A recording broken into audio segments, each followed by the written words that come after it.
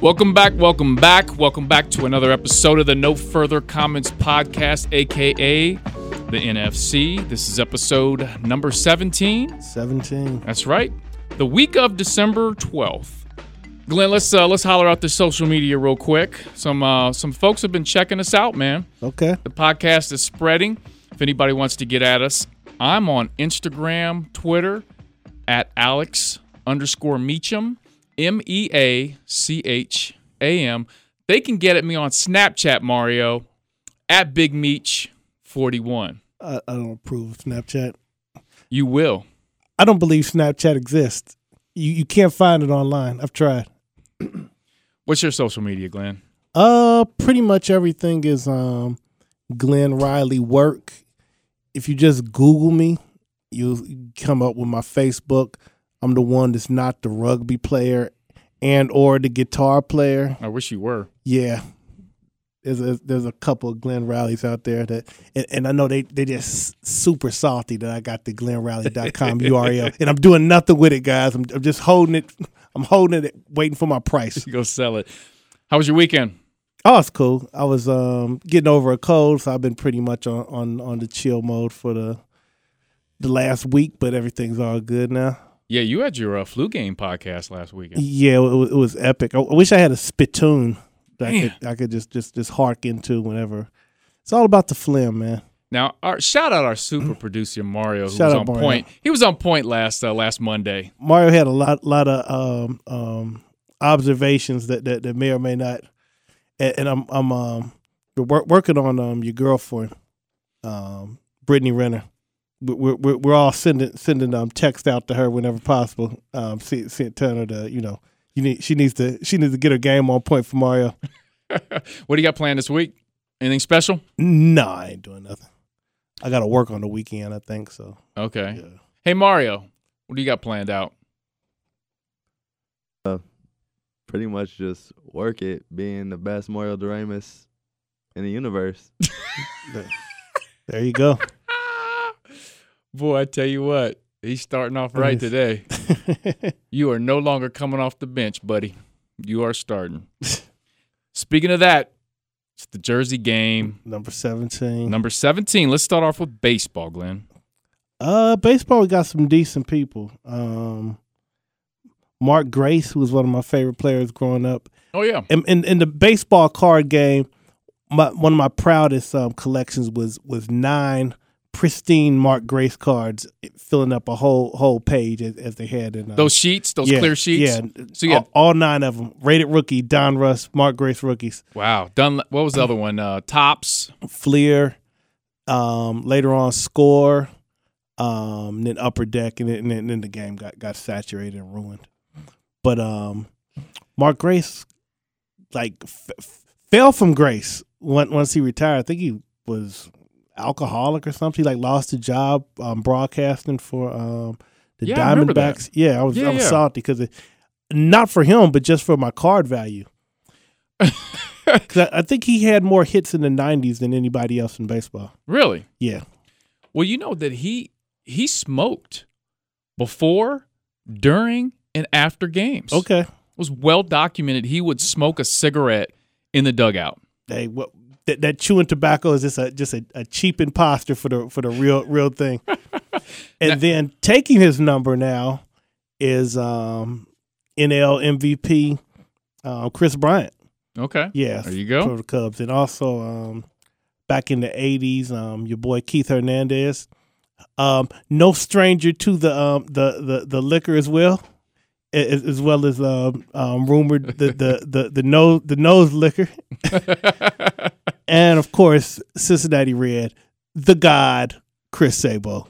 That was the one I was waiting for. Oh, we know. We this, the best for last, like Vanessa Williams.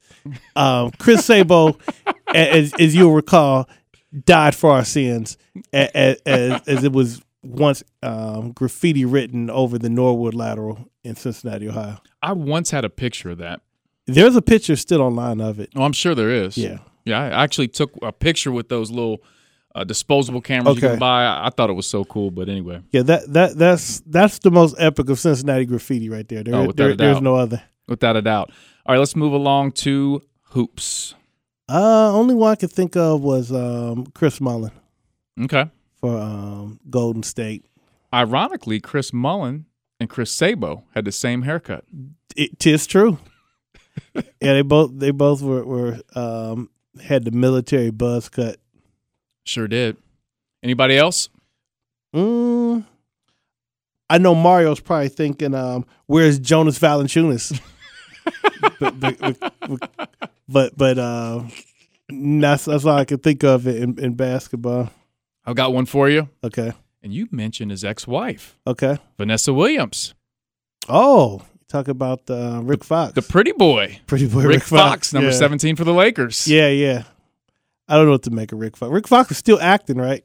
I hope so. He always gets these gigs on like black shows. He was like, oh, gotta. Rick Fox will be on Empire tonight as a detective. There's always some offbeat occupation he's got. You know what I loved about Rick Fox is whenever you would watch a Lakers game or whoever he was playing for at that time, the commentators would always say how good looking he was. It was crazy. Yeah, I mean, yeah, like he's just such a good looking guy. It's just inappropriate. It's like his head was too big for his body too. Like he just had like a handsome head. It was like an NBA Jam's head. Well, he had the Al B. Shore curl for a little bit. Remember when he shaved his head? Yeah, with the Lakers. That was disappointing. Yeah, Rick Fox, ladies and gentlemen. Who else you have in hoops? Anybody else? Not really. Havlicek.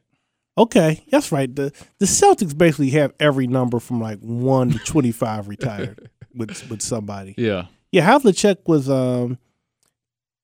historical like records is just slept on. Like I don't other than, the call with him stealing the ball, I have zero imagery of what John Havlicek looked like or embodies as a basketball player, but damn if he is like fifth in scoring all time. And just like crazy how on the list of stuff. Like he's probably the all-time leading Celtic scorer. Yeah. It's like Havlicek? Yeah. But yeah, whatever. Blame the game. Blame it on the game. Now he's from Martins Ferry, Ohio. Okay. It's right near Wheeling. Okay. Do you know where did he go to school at? Where did he go to school? I don't know. Did he go to school? I hope so. He went straight to the league from Williamsburg. I'm not even sure. Yeah. Mario, do you know? No one knows John Havlicek. John Havlicek came. I don't know where he went to school. I can fact check it for you. Yeah.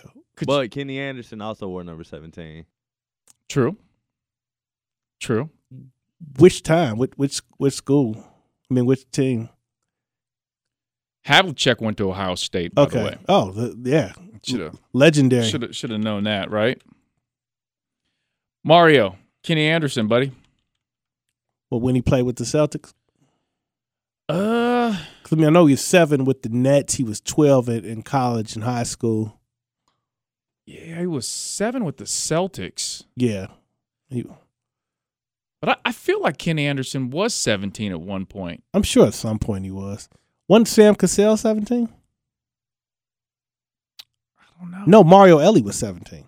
Okay. Yeah, that's it. Okay. Football. What do you got? Pretty strong lineup in football. Phillip Rivers currently. Yep. Charlie Ward, Heisman Trophy winner at Florida State. Never played pro football. Played for the Knicks in basketball. Harold Carmichael, who is the tallest receiver in NFL history for a great deal of his career. He was 6'8", played for the Eagles. Mario's Eagles. Mario, do you know who that is? Mario has no idea. You don't know who Harold Carmichael is? That was like Jaworski's main target, I'd imagine. Mario. I was not alive. Back in the Wilbur Montgomery age. Do you know who Wilbur Montgomery is? No. That's a shame. You are an illegitimate Eagles fan. Who else you have? Doug Williams, first black quarterback to win a Super Bowl. That's right. Out of Grambling, he had he was number 12 earlier in his career with the Buccaneers. But he was 17 for the Redskins, and Don Meredith, Dandy Don, who was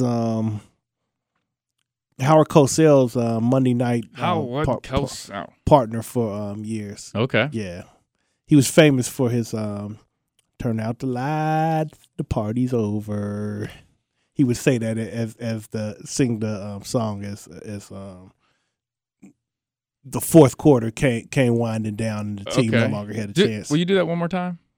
It's so sad, things must come to an end.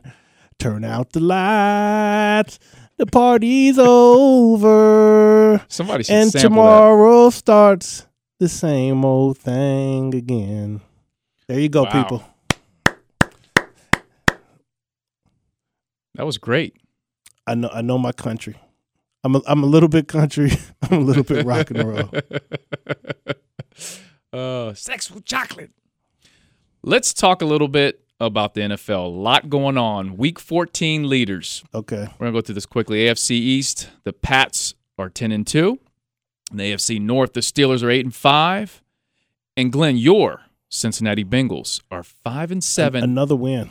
Pac-Man Jones said Terrell Pryor was garbage. Garbage. Yeah. Garbage. He said it, about 12 times? Yeah, it's about right. And then pointed to a garbage can. And pointed to a garbage can. One of his teammates pulled up a garbage can so that he would have that as a prop. What do you think about those comments?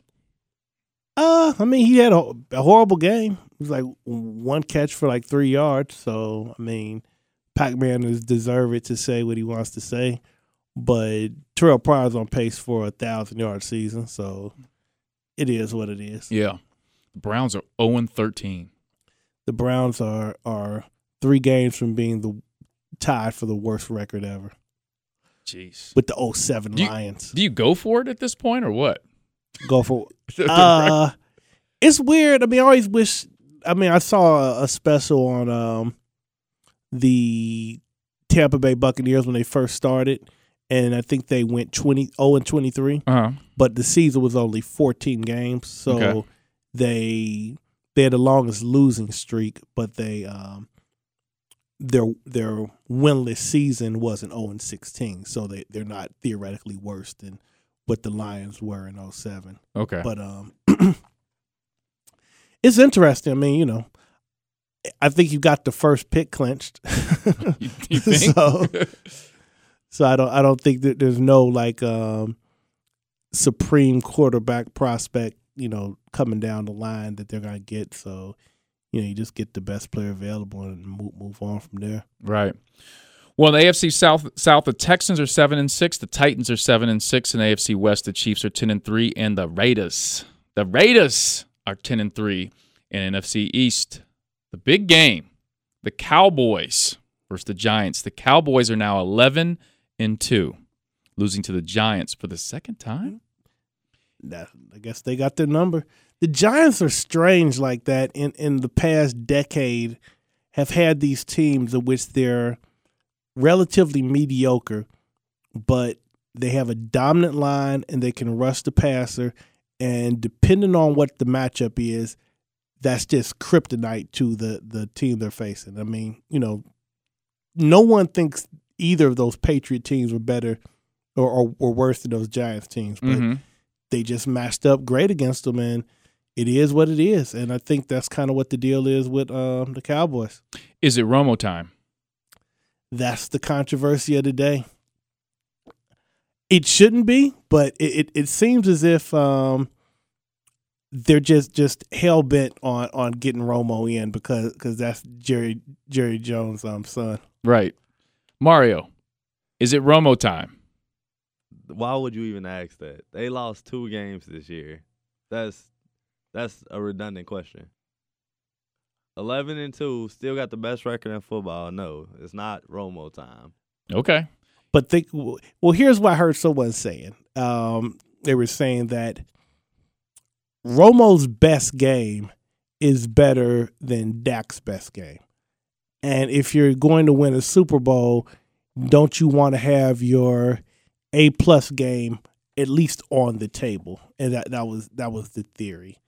And my comeback to that was your chances of getting that A-plus game from Romo is maybe 15%, while your chance of getting the B+ game that Dak is providing is probably about 80%.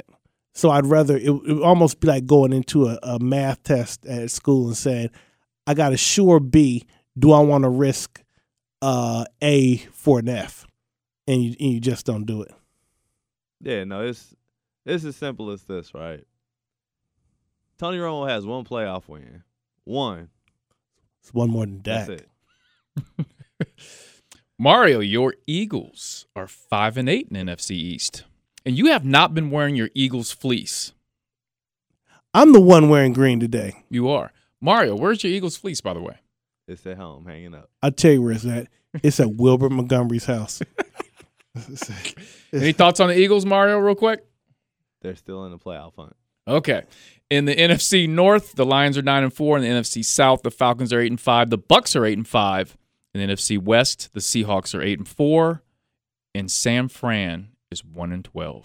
And there was a firing in that division today. Who's that?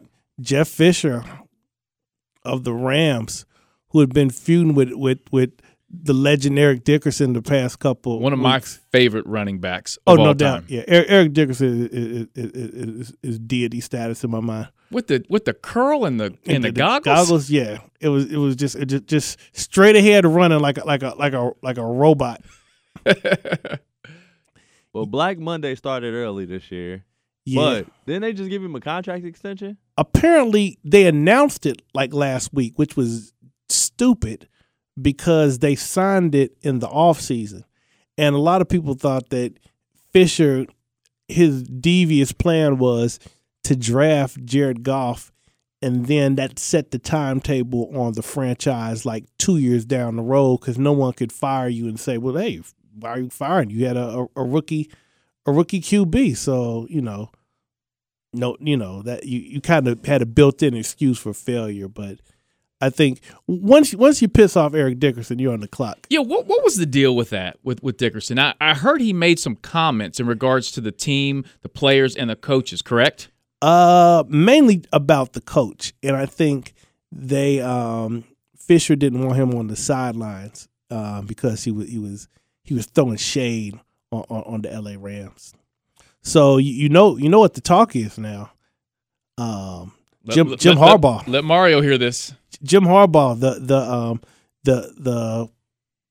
the currently enraged about the Ohio State game, Jim Harbaugh, is now rumored to be possibly up for that position. Mario, could this happen?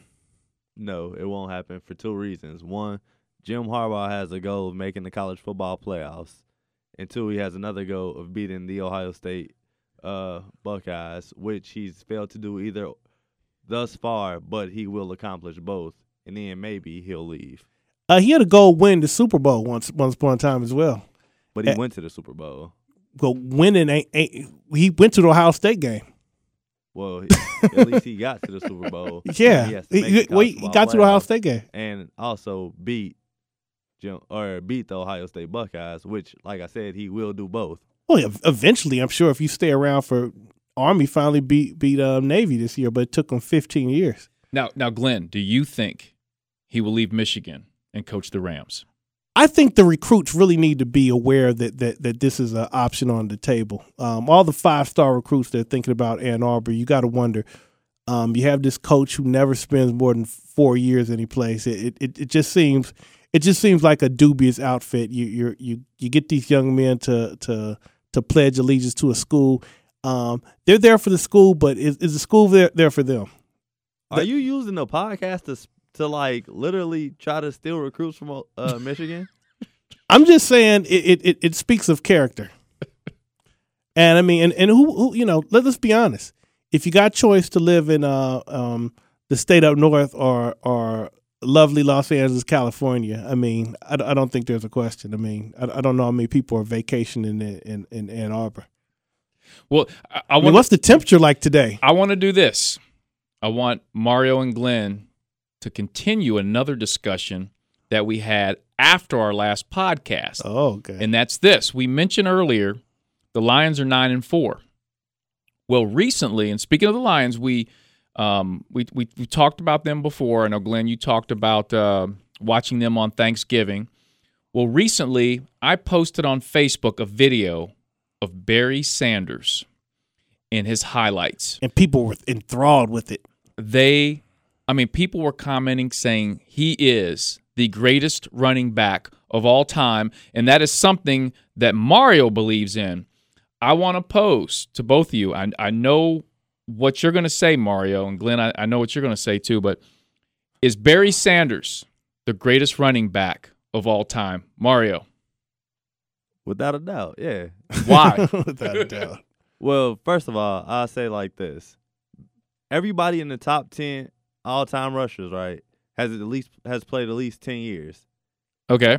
Barry Sanders is third all-time rushing, played 9 years. He played at least 15 games for every single year except one, which he played 11. He got hurt. Oh, he got hurt. How's this guy not the greatest running back of all time? He's in the 2,000-yard club. He's got 99 career rushing touchdowns. Guess who never got hurt? And he has 10 receiving. Yeah, I hear you, man. I'm just saying he's not. If he's not the greatest, then who would be better? Well, the consensus pick is Jim Brown. Jim Brown is considered the greatest football player, period, regardless of positions. Jim Brown literally was made of granite. He was the he was a steel driving man. He beat a machine, putting stakes in the ground at a railroad. No, Jim Brown is unquestionable. He won the title. He never missed a single game. He won NFL MVP twice. Barry Sanders never did that. No, he never did that, but he also was on a lot of bad teams. Well, he was the only player of which he couldn't make better in Detroit.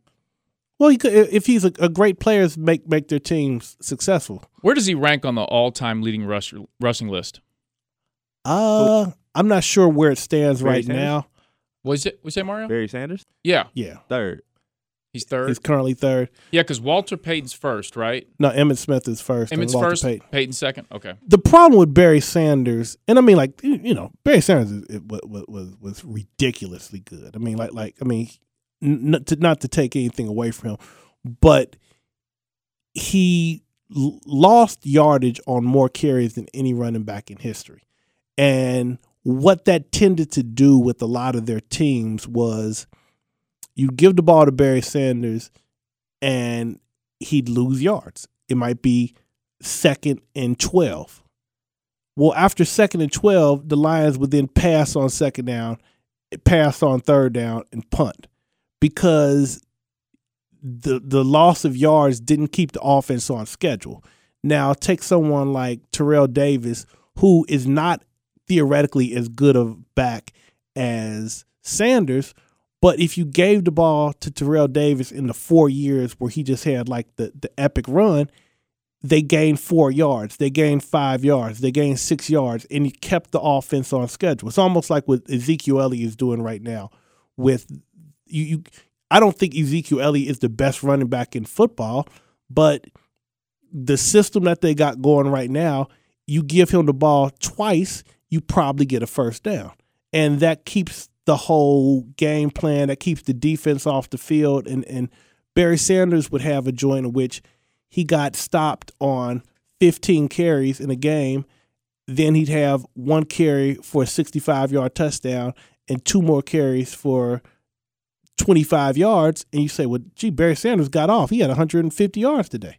And it's like, yeah, but it was only like 2 drives in which that really assisted your team on a score, as opposed to someone who just churns it out carry after carry like Emmitt and Terrell were doing. That kind of makes for a better game plan. But that's irrelevant because that's like saying if someone has 130 yards rushing, but then they have a 65-yard carry within that 130 yards, that, oh, well, if you take away that 65-yard carry, he didn't even have 100 yards rushing, but he did. He had that run. Like, so that's redundant. No, there's no point in saying that. Like, do you understand math as far as like understand math. No, I'm not understand football. No, I'm talking about are you familiar with the concept of the mean? I know what a mean is. Yeah. So the problem is his mean carry was so low that it affected the game. If you go on suppose I could guarantee you a 99-yard run every game. Well, that puts 7 points on the scoreboard. But after that, you're getting stopped every time. So that does nothing for you after the fact. And that was the problem oftentimes with Barry Sanders. This isn't a rogue thought. This is a consensus of a lot of football experts that Barry Sanders' career, though spectacular, what Emmitt Smith was doing with the Cowboys, who obviously had a better line, but the effectiveness of the Cowboys running game was way more. The Lions many years did not have the best running game in the NFL, because are you familiar with the stat that's called success rate?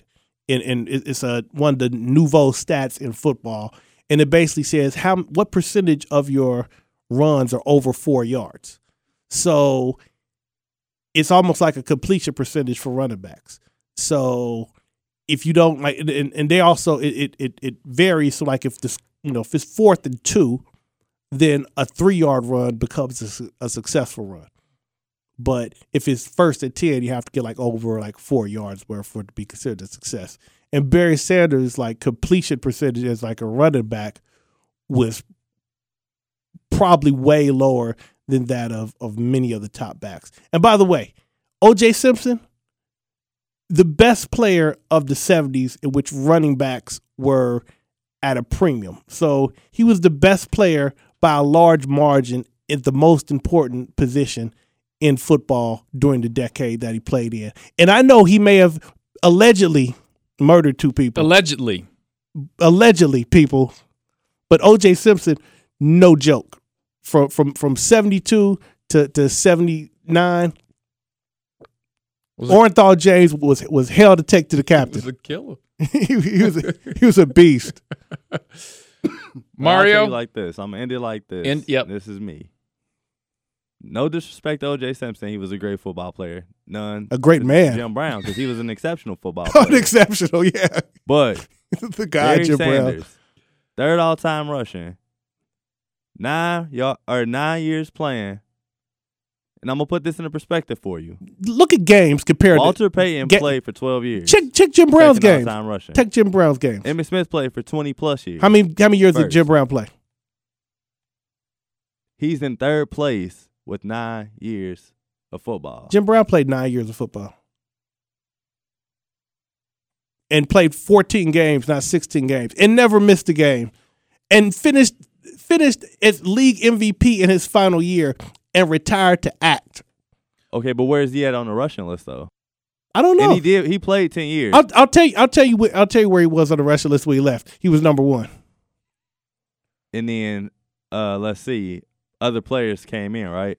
Well, who played the most games? Because Barry Sanders, by playing 2 more games every year, that equates to an additional year in Jim Brown's 14-game schedule years. So that's neither here nor there. Why did Barry Sanders retire?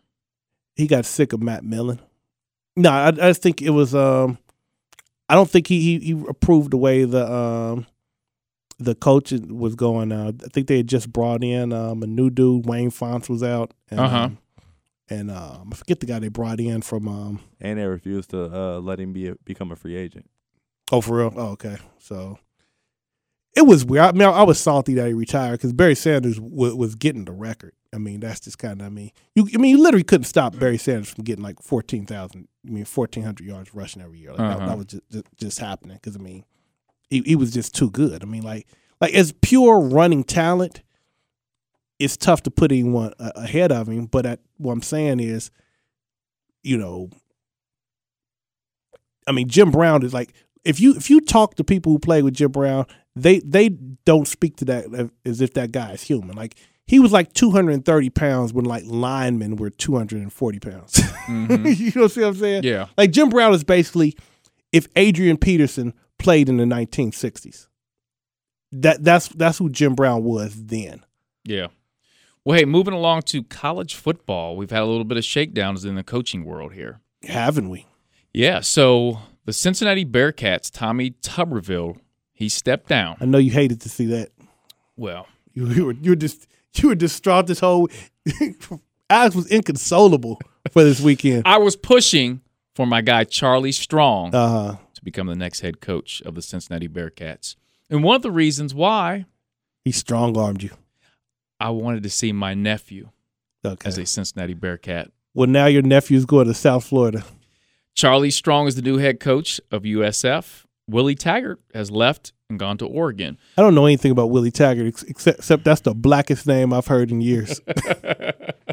It's like the black cop on Police Academy or something. What's his name? There's something like that. I don't remember.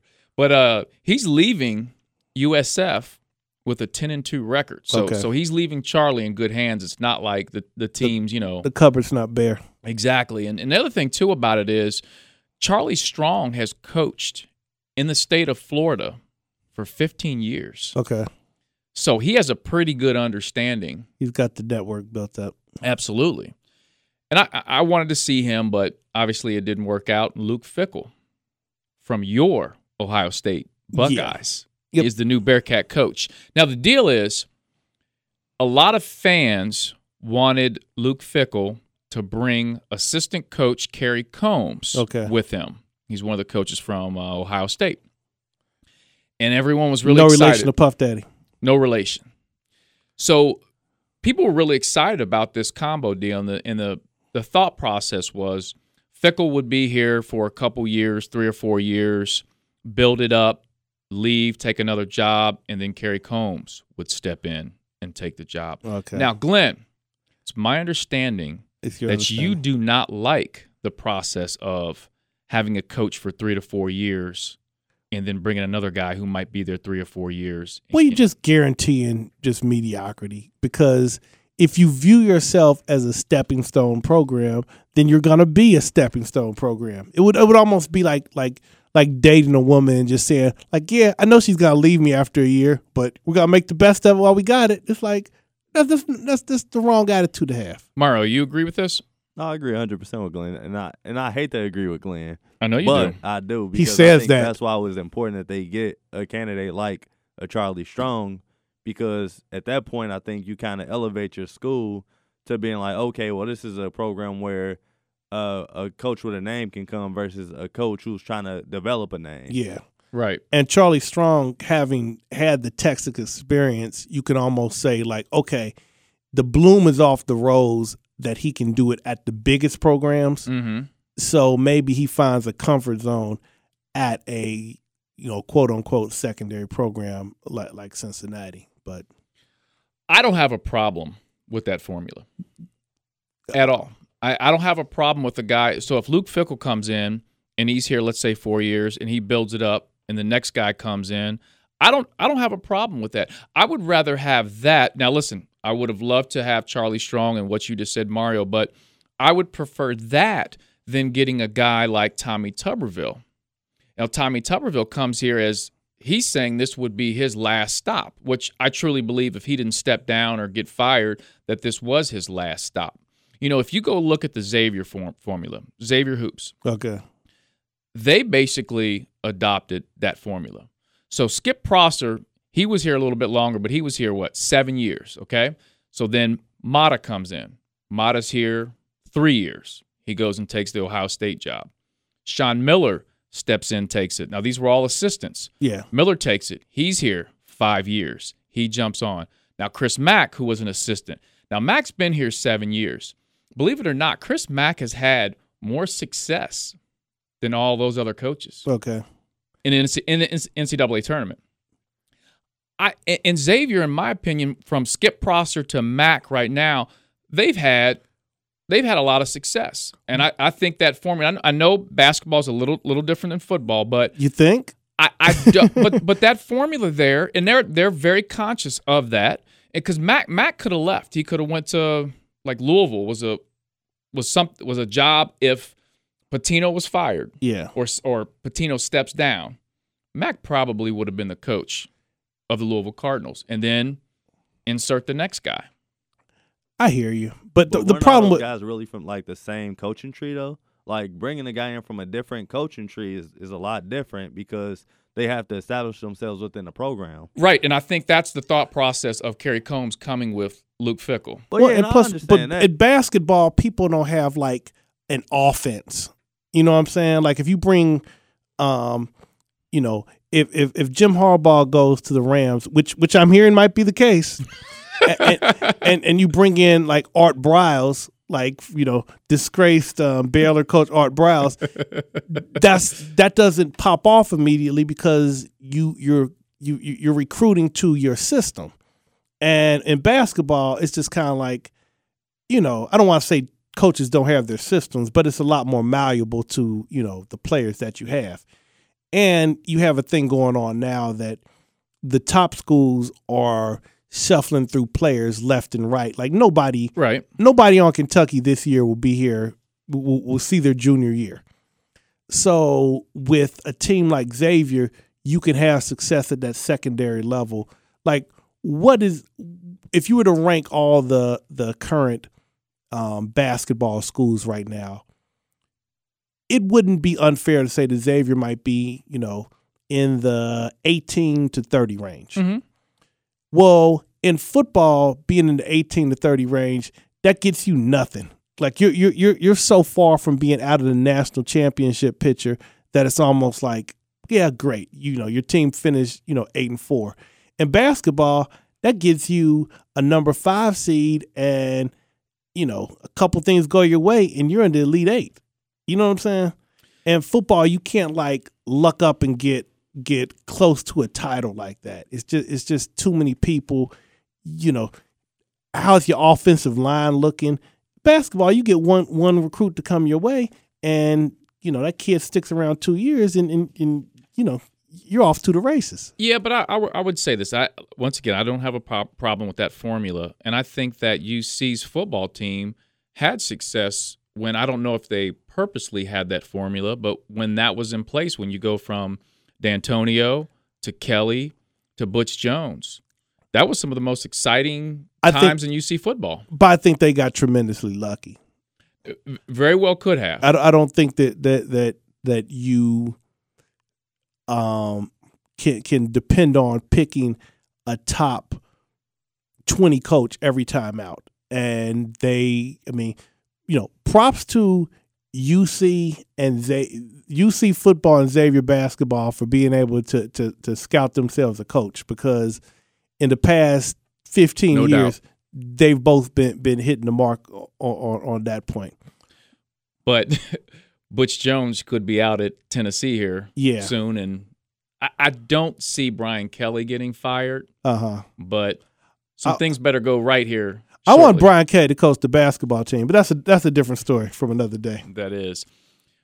Let's talk about the 2016 Heisman Award winner, Lamar Jackson from Louisville.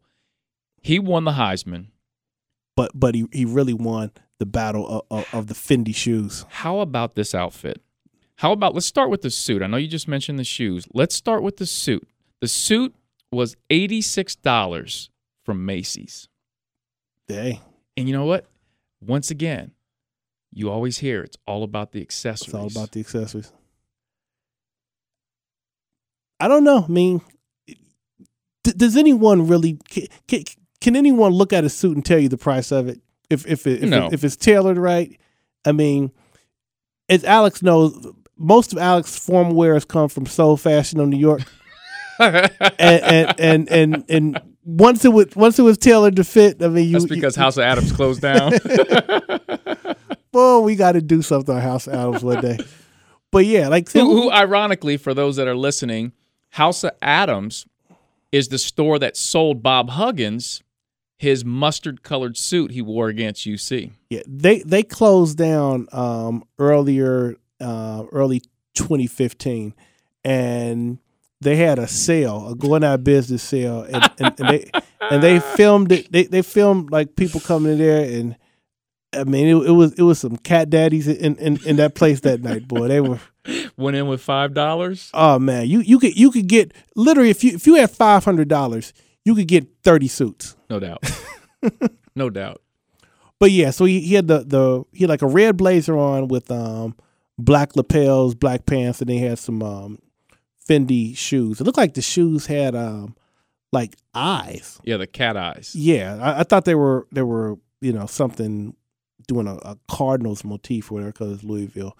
But I mean, look, if you spend $1,200 on the shoes, you might have to go go look conservative. Yeah, I mean, well, you're in college after all. Like you can't come in there with like this a $4,000 Tom Ford suit, and people like, and you got this how? Right. What do you think? And I want to bring this up. I've been meaning to ask you about this.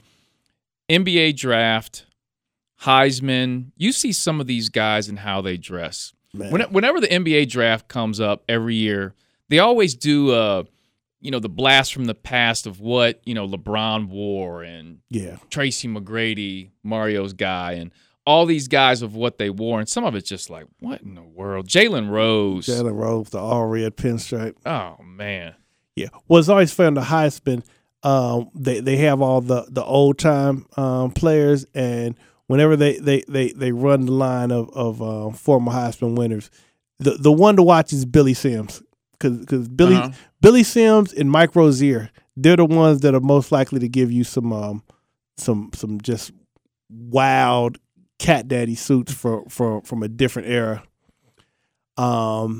It's weird. Like I think there's like a big competition now. Like people know, I want to do something that's unique, right? But kill them. But it goes wrong more often than it goes right. So if you were getting drafted, you're going to go in the top 10. Yeah.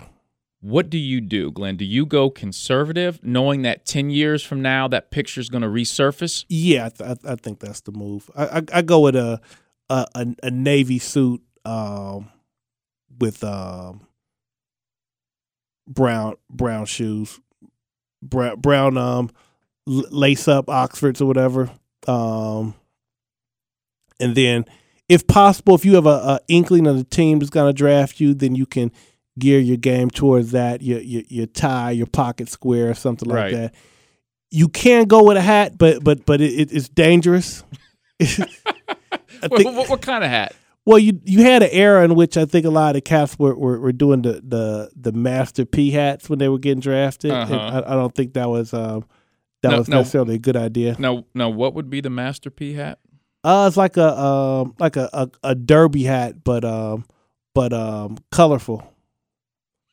So the derby hat would might be like, electric blue or something like that. I'm trying to think who I think Stromae Swift pulled a derby hat. Yikes! You brought that name up. Stromae Swift is a player that given his level of athleticism and height, Stromae Swift could have dominated like 15 other sports and chose basketball and somehow did not succeed in it. Right. Stromae Swift how could he not be a dominant volleyball player? Right. Or swimmer? I don't know. Or goalkeeper in soccer. Now what did he wear? I think he wore a derby hat of some sort. I'm not sure. Yeah. But the suit was pretty chill. I don't recall. No. Well, you know what? Some of the younger as I get older, I start to subscribe more to Ralph Lauren's school of thought as far as fashion, and especially when you're going out in formal wear, and that is keep it timeless. He said you need to have a main character, and everything else is a supporting cast. Okay. And for him, his ties were the main character a lot. So if you notice a lot of old pictures of Ralph Lauren, he always had the gray suits, and he would have the purple tie. Okay. That would always stick out. And he always had something, and it was usually the tie as the main character, and everything else is kind of. But with these young cats, you just see like my main character is wearing the fur coat. Mario, what's your main character? My main character will probably be my shoes. Okay. If Mario, if you're getting drafted, top 10 by the Sacramento Kings, no doubt, that's who you want to go to, right, Mario? Yeah. Okay. Because it's the 26th best city in the league.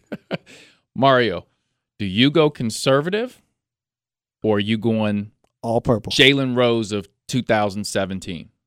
Now I think I'd probably be more conservative. I do a white suit, black. Whoa, white. That's a not, white suit. That's not conservative. Are you boss purple hog? shoes, And what? purple shoes, and a black and purple tie. That's wild. What color is your shirt? Wait, that's conservative? Oh, yeah. Remember what he said last podcast about Steve Harvey? Yeah. We're starting to get some insights into into Mario. Wow. What's wrong with that combo? Well, a white suit is a bold choice. Yeah. A white suit with a black shirt, Yeah, that's a bold. Well, because purple shoes, and purple tie. purple shoes is a wild choice as well. Look, if you say you're getting a suit, here's the rankings of standard suits. Number 1, black. 2, navy blue. 3, gray. 4, brown. And then you start getting risky. Where does white fall? White is probably around 6th. Mario? I mean, I have on gold too, so I think it'll set it off. So it'll be all right. Wait, I mean, how many people wear white suits that aren't getting married? Wait a minute. You said you're going to have on gold? Like a gold watch. chain? Yeah. Would you wear the gold chain on the outside, like Yeah. near the tie? Would you have a charm with the chain? No charm. Okay, so you got, but you gotta have the chain with the tie. Yeah. Man, you on some Sanford and Son pimping right now. That's wild. Mario, we love you. You know that? Speaking of, in segueing, speaking of someone has a lot of accessories, and speaking of dressing, our theme tonight for this episode is the life of Pablo. actor Johnny Christopher Depp II. Born in Owensboro, Kentucky. Really? Yes. You been there? I've been through there. 200 miles from Cincinnati. Okay. Now, he was born there, but he grew up in 20 different places Okay. throughout his childhood, but finally settled in Florida, an area close to Miami. Okay. At age 12, he started playing in a garage band, and his parents got divorced. And so when they got divorced, he dropped out of school. He's about 15 years old. And he dropped out of high school, and he joined this rock band. And he attempted to go back to school. You know what the principal told him? Said, play your music, punk. Said, don't worry about school. Follow your dreams. That's horrible advice. And the principal encouraged him to join the band, continue with the band, and see where it takes you. That's Don't horrible. come back to school. That's horrible advice. That principal needs to be fired. So he formed a band called The Kids. Okay. And if you go on YouTube and type in Johnny Depp, The Kids, You'll see all of Johnny Depp's kids and nothing of the band. no, you'll see quite a few live performances. Okay. And he played guitar. And so finally the group decided to move to L.A. Okay. And they changed their name to Six Gun Method. Okay. So they're out in L.A. and they're trying to get started, and they can't get signed. So they decide to split. So it's just Johnny Depp. So he's kind of solo, and he's a guitarist. And he decided to work with, do you remember Rock City Angels? No. Okay. Rock and roll group. And I guess he co-wrote the song Mary. Okay. And at that point, musically things weren't working out. But what was really interesting is he thought that music was going to be the thing that took him to that next level where, he got hooked up to get involved with acting. Okay. But real quick too, before we jump further into the acting, the 59th annual Grammys go down February 12th. Okay. The nominees for Album of the Year. You ready? Break it down. Adele, 25. All right. Have you heard that album? Yeah, of course. What'd you think? Oh, it's great. Agreed. Beyonce, Lemonade. Yes. And yes. My guy, Justin Bieber, Purpose. Okay. Drake, Views. Your guy. Sturgill Simpson, Sailor's Guide to Earth. No, I don't know what that is. He's up. He's been nominated. The name recognition of those four compared to that one is about as disparate as it could possibly get. I have never heard of him. If Justin Bieber was to walk in here, if I had any of those top four people, it would be a mob scene. If that guy walked in here, there would not be with five people in this building, and this is a large building. Right. Know who that was? Nope. Who do you give the Grammy to? I think they're going to give it to Beyonce.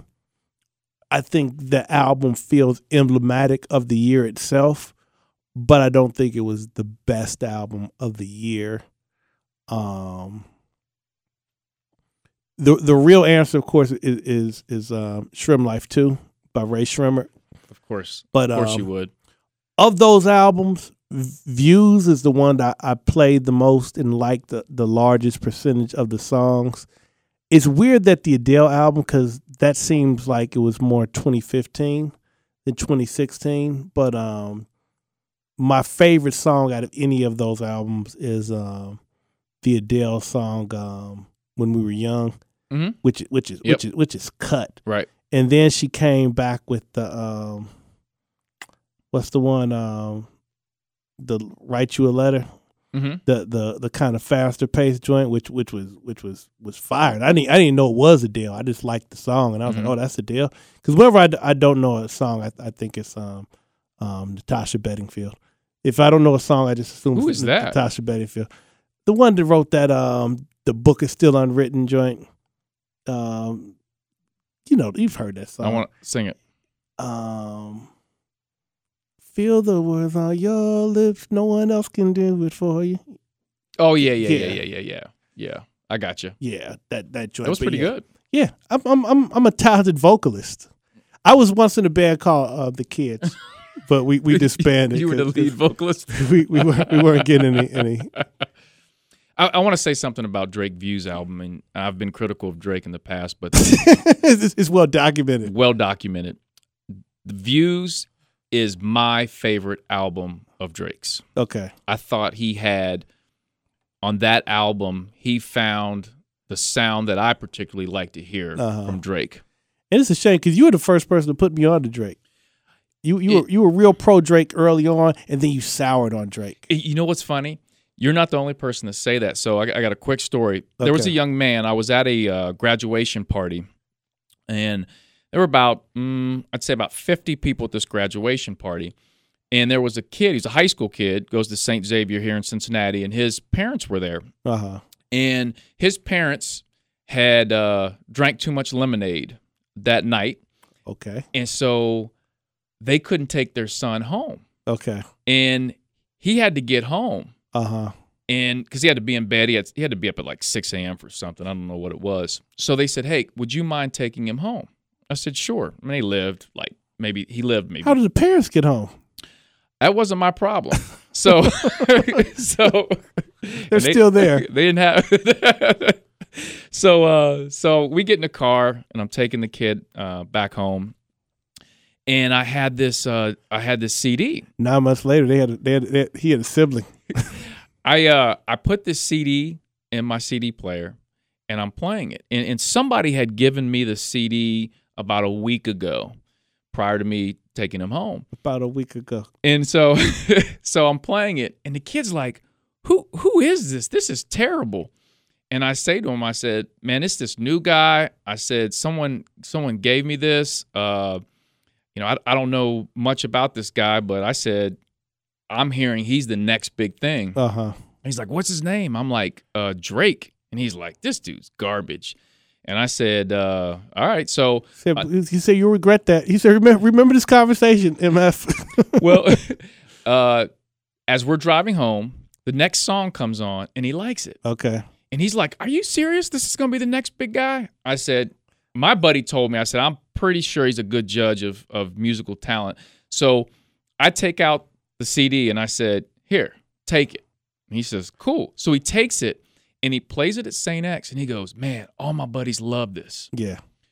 and they had no idea who Drake was. As a matter of fact, who gave it to me You was hit say next to Drake. pretty much. And the thing is, do you remember? You remember my friend Ilias? No. Ilias was. I don't even believe that's a real name. That's his real name. Well, Ilias was in a group that toured with Drake. Okay. So he had early Drake material. Okay. And he gave me the CD. He had an 07 Drake. He had the back in the day Drake. And so I was actually a fan of that. Uh-huh. So I still never even heard the whole CD I gave him. Wow. So I introduced Saint X to Drake. Man, that's an incredible story. Isn't it? Views from Saint X. Views from the X. All right, so seriously. Yeah. Your album of the year, Glenn. I mean, I almost feel like it's got to be Views, just as far as the of the albums that I liked that were large enough to be considered, popular and that people have a large familiarity with. I probably would say that. Like I liked it better than the Adele album. I liked it better than the Beyonce album. Like I said, I think Beyonce will win. The only album I literally listened to more was Ray Shrimmer because we know I just ride with that. We know, Glenn. We know that the Shrimp Life. That's so far sight. We know that sounds off. All right. Mario, I would like to get your opinion on album of the year, 2016. Well, I mean, if we're going off what I personally like, I think that the Drake album would get it. But I think based on probably popular opinion, I go Beyonce. Okay, so I do want to just put this out there. I think that the 2016 music was very bad. That's my personal opinion. What do you have any feelings on Chance the Rapper? Actually, I did like Chance's. I liked his work. I'm lukewarm. It feels like they want Chance the Rapper to be more prominent than what he's gonna be on his own. How'd you like the J. Cole that came out? I loved it. And I do want to talk about that for sure. But I want to give my album of the year real quick. No. Which is different. You two agree. Yeah. You guys are agreeing a lot more. Mario sees me as somewhat of an idol. That's not true at all. Yeah. I'm going to go with album of the year, Rihanna, Auntie. Okay. That by far is my favorite album of the year. I loved Adele's. I love Justin Bieber's. You love the way she lies? But you have to admit, both of you guys, when Work came out, you were rocking with that. Yeah, but I was more so because that's Drake. 50% Drake. You were rocking with that, okay? Yeah. But is Work a better single than I'm Too Good to You? The answer is no. Well, I got some other singles from her. Okay. What Needed Me is the jam. Okay. But Sex With Me, that might be the song of the year. I don't know. You know what? Glenn doesn't like that. Mario, do you rock with that? Let's just say I had an experience in Vegas because of that song. And you have a white suit on? I did not have a white suit on. Oh boy. But yeah, I'm going with Rihanna. I didn't like her singles this year as much as I normally really like. You heard Sex With Me? Yeah. You didn't like that? It's cool, but I mean, Rihanna's had so many banging singles. It's. I think Sorry is better though. Yeah, I didn't think she had a single. Talking about Justin Bieber's Sorry? Yeah. His album's hot. Yeah, Justin Bieber had better singles than Rihanna did. Like, for example, I don't think Rihanna's Anti had a single song that ranks as a top 10 Rihanna song. And like I said, she's got a banging top 10, so it's not like you just drop a hit and you can get into that. But I've like pretty much, this is probably the album that I at least was really even enthralled with. With hers? Yeah. You didn't like that? As Rihanna albums go, I wasn't on it. Man. Yeah. Now the Bieber, I mean, Oh, yeah. That goes the 3 or 4 singles were just dominating. Yeah, he came back strong. I mean, sorry sure. as an all timer. Oh yeah. Did you hear the song? I posted on my Facebook. Maggie Rogers, Alaska. She was the chick that was on that I don't know what type of program it was, but Pharrell was on there. Okay. And they were basically presenting Pharrell with a new artist. Oh yeah, I saw that. Yeah. Yeah. Have you heard the song? Yeah, it was decent. I wasn't. What? Yeah, I wasn't overwhelmed by that either. Mario. Have you heard it, Mario? I have not heard this song. You ever heard Mario? I want you to judge this song here. It's good. I was walking through icy streams that took my breath away. Not feeling this, Clint? Moving slowly through westward water over glacial plains, and I walked off you. Man. And I walked off and owned me. You feeling that, Mario? It ain't bad, but I mean, it's not. I like it. Yeah. It's a little soulful. Got a nice little beat to it. It sounds like what's the girl's name? Hold on. This part here. Turn it up, Mario.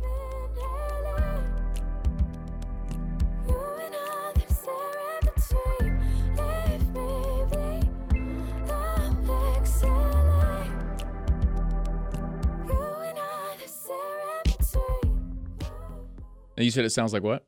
I forget her name. But she's like the most talented person going. She was on Charlie Rose last week. What is her name? But yeah, it's this one chick. She plays the piano, and she's probably 5 or 6 albums deep. But her stuff is cold. Yeah, find out that name. I want to know about that. I don't. You have the computer over there, so. But I am a fan of Maggie Rogers, so I just want to put that out there. Hey, she's got another song that's a banger. I've only heard 2 songs. I could only find. Already retired, I would pull out the old fishing rod and. Oh wow! Wait a minute. We go from the white suit, sex with me, some adventure in Vegas, to you pulling out the fishing rod. All right, Mario. The Life of Mario. Back to the life of Johnny Depp. He ended up marrying Lori Allison in 1983, and she was the sister of one of his bandmates from the Kids. Now here's how things got really interesting. Lori was a makeup artist in L.A., and she introduced Johnny Depp to Nicolas Cage. Okay. When Nicolas Cage met Johnny Depp, after talking with him for an hour, he said, "You need to get into acting." That's right. So he made some connections, and Depp's first role was in 1984 in Nightmare on Elm Street. Oh, wow. Yes. So it wasn't 21 Jump Street? No. Okay. No. That happened in 1987. So he was in Nightmare on Elm Street, and he gets killed by Freddy Krueger. Damn. In 1985, he had another role in Private Resort. And then he had a minor role. Private Resort is one of those joints that was like Channel 64, like as close to porn as you got when you were 12 years old. You got to close the door when you watch it. Private Resort is on at midnight. You got the TV guide out looking for Private Resort? Yeah, that was crazy. In 1986, he had a minor role in Platoon. Okay. He was getting some good roles early on, all because of Nicolas Cage. Now, he became a teen heartthrob in 1987 because of the show you just mentioned. Yeah. 21 Jump Street. Did you watch that? No, I didn't get the premise that it was about like narcs. Till the show was probably over. So you weren't feeling it? No, I never watched it. In 1990, Johnny Depp was in a musical comedy. It was basically set in 1950s. It was called Cry Baby. Yeah. Do you remember that? Yeah, he was kind of like a James Dean-esque character. Yeah. And that didn't do well initially, but it was one of those movies that developed a cult following later on, which led him to his 1990 role in Edward Scissorhands. Okay. And that was great. Edward Scissorhands is a true classic. That's probably Tim Burton's best work. Yeah. I think Tim Burton sees Johnny Depp as a handsome avatar for himself. So that was his boy, man. Oh yeah, they still do joints today, and I mean, like even in the stop motion animation pictures, he'll cast Johnny Depp as like the voiceover. Yeah. I don't know if Johnny Depp had a role in Nightmare Before Elm Street, but he was in the Corpse Bride. Mm-hmm. Yeah. Well, 1990 was a pretty hot year for movies. And one movie in particular came out in 1990 that we need to discuss. All right. Home Alone. Home Alone, the best holiday movie ever. LeBron James posted something on Instagram about this. Yeah, him and Kevin Love and a couple other players were discussing the house that Kevin in Home Alone, Macaulay Culkin's character, and said this was in Chicago. So like, how much money were they making? Like that was a damn nice home. Yeah. Yeah. So I guess. And then they took the trip to Paris. Yeah, and so apparently like 6 of them. Yeah, they were caked up, first class. Now I think they did some research and they said that actually that was being sponsored by an uncle. So the uncle was paying for the Paris trip, but still, this is a paid family.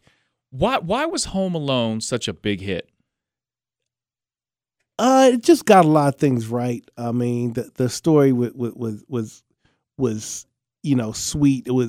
It mixed the holidays with the actually a fun story with the kid. And Macaulay Culkin at that age was just super adorable. I mean, that's what made 2 such a bad idea because, like, you can't. Right. I feel so bad for Hollywood, for kid actors, because you're never the equivalent cute twice. Like, you know.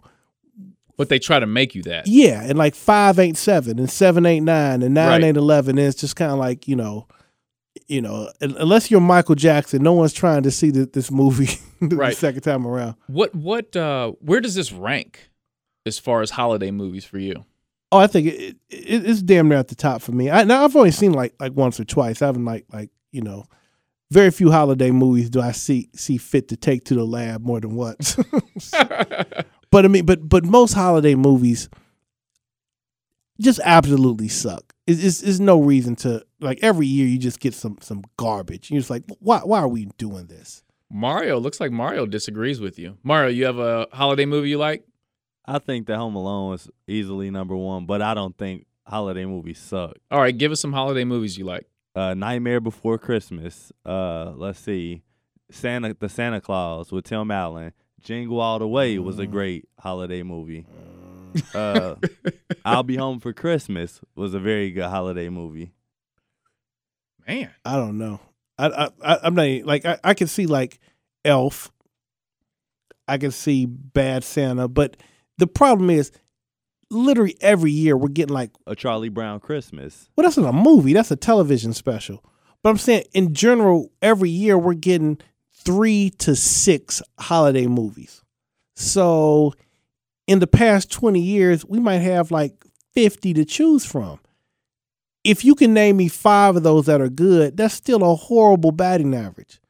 Like people say like Love Actually. Like, okay, that hit the mark as being, it's schmaltzy, but I mean, I get it. It's romantic. It hits the right notes, but I mean, it's some stuff like you just have like Medea's Christmas, that's don't talk bad about Medea. For every Home Alone, you have 5 Medeas. Is there a Medea holiday for every single holiday? Is there like Medea's Easter? Oh, we're getting there.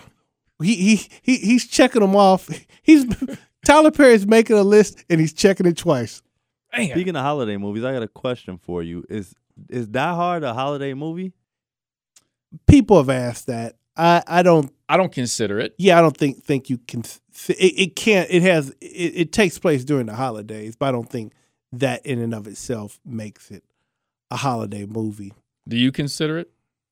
I'm really torn because I want to say it's a Christmas movie.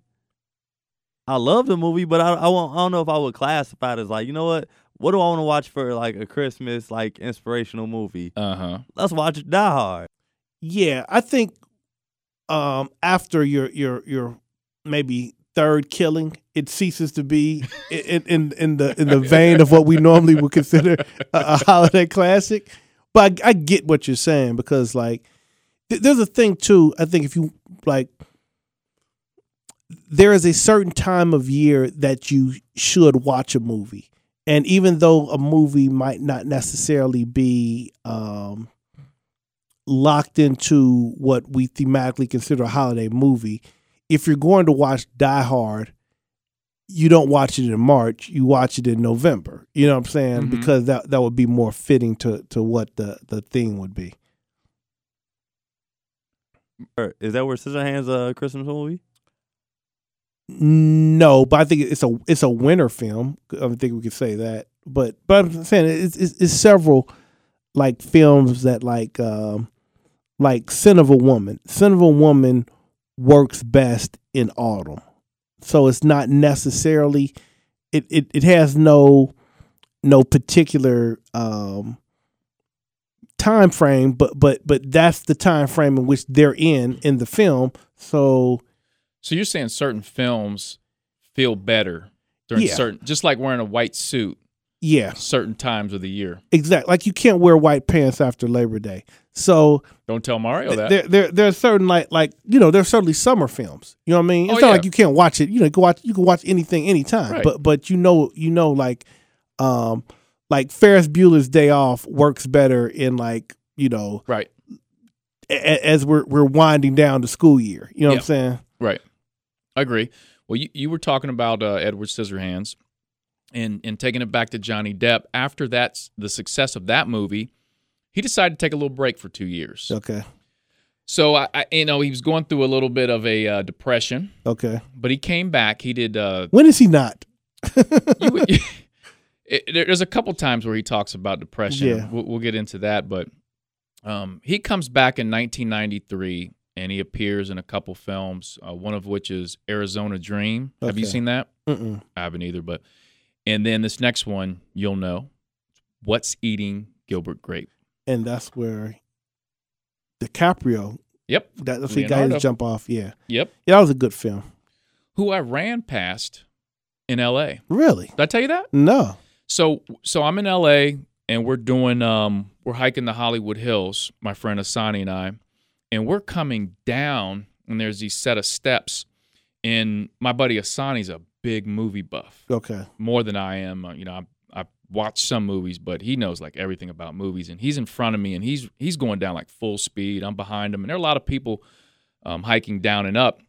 And so this guy's like walking by me on my left, and he's got a hat on and he's got like this really distinct beard. I look at him, I'm like, man, he looks familiar. Okay. But you know how you just sometimes you don't process it at that moment? Yeah.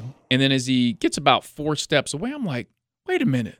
That was Leonardo. So I tap Asani and I'm like, look. And he's like, oh, man. But he was so far up. Uh-huh. I mean, and there were a lot of people. It was like, it would be real corny to run back up the steps. Yeah, no doubt. And stop him. So I thought that was kind of cool. That's whenever I see famous people, I don't give them no sweat. Say whatever. Keep it moving? You can get my autograph too if you choose to, punk. What's Eating Gilbert Grape? What'd you think about that?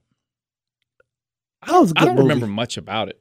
It was he was a kid and his mom was like morbidly obese, and his brother was like learning impaired or whatever. That's who DiCaprio was. And he was just kind of, it was kind of like a depressive film. Like he was just kind of down on himself. It was in like a small town or whatever.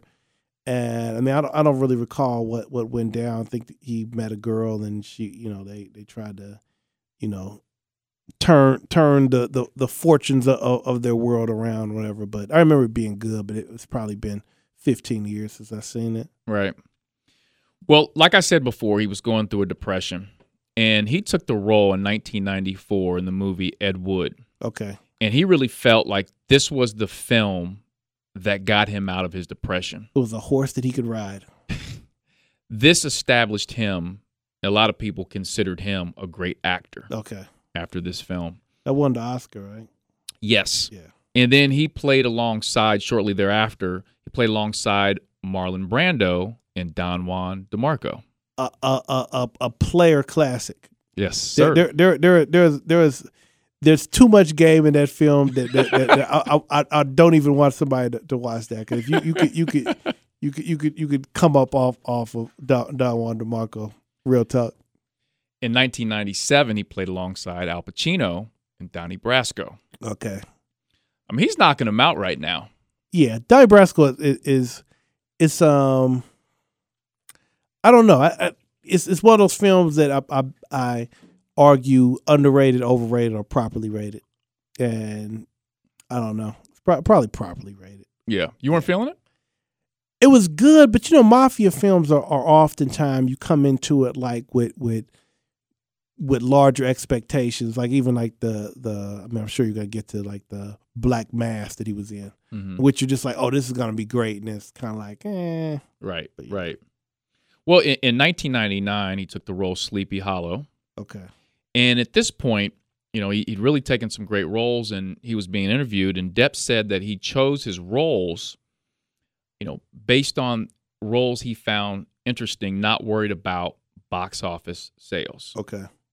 And that segues me to something you asked me earlier, and that was about the J. Cole album. The J. Cole album. And J. Cole has kind of said the same thing that Depp has said, but from a musical standpoint, that he chooses to take on material and put out songs that feel good to him, less worried about sales. Okay.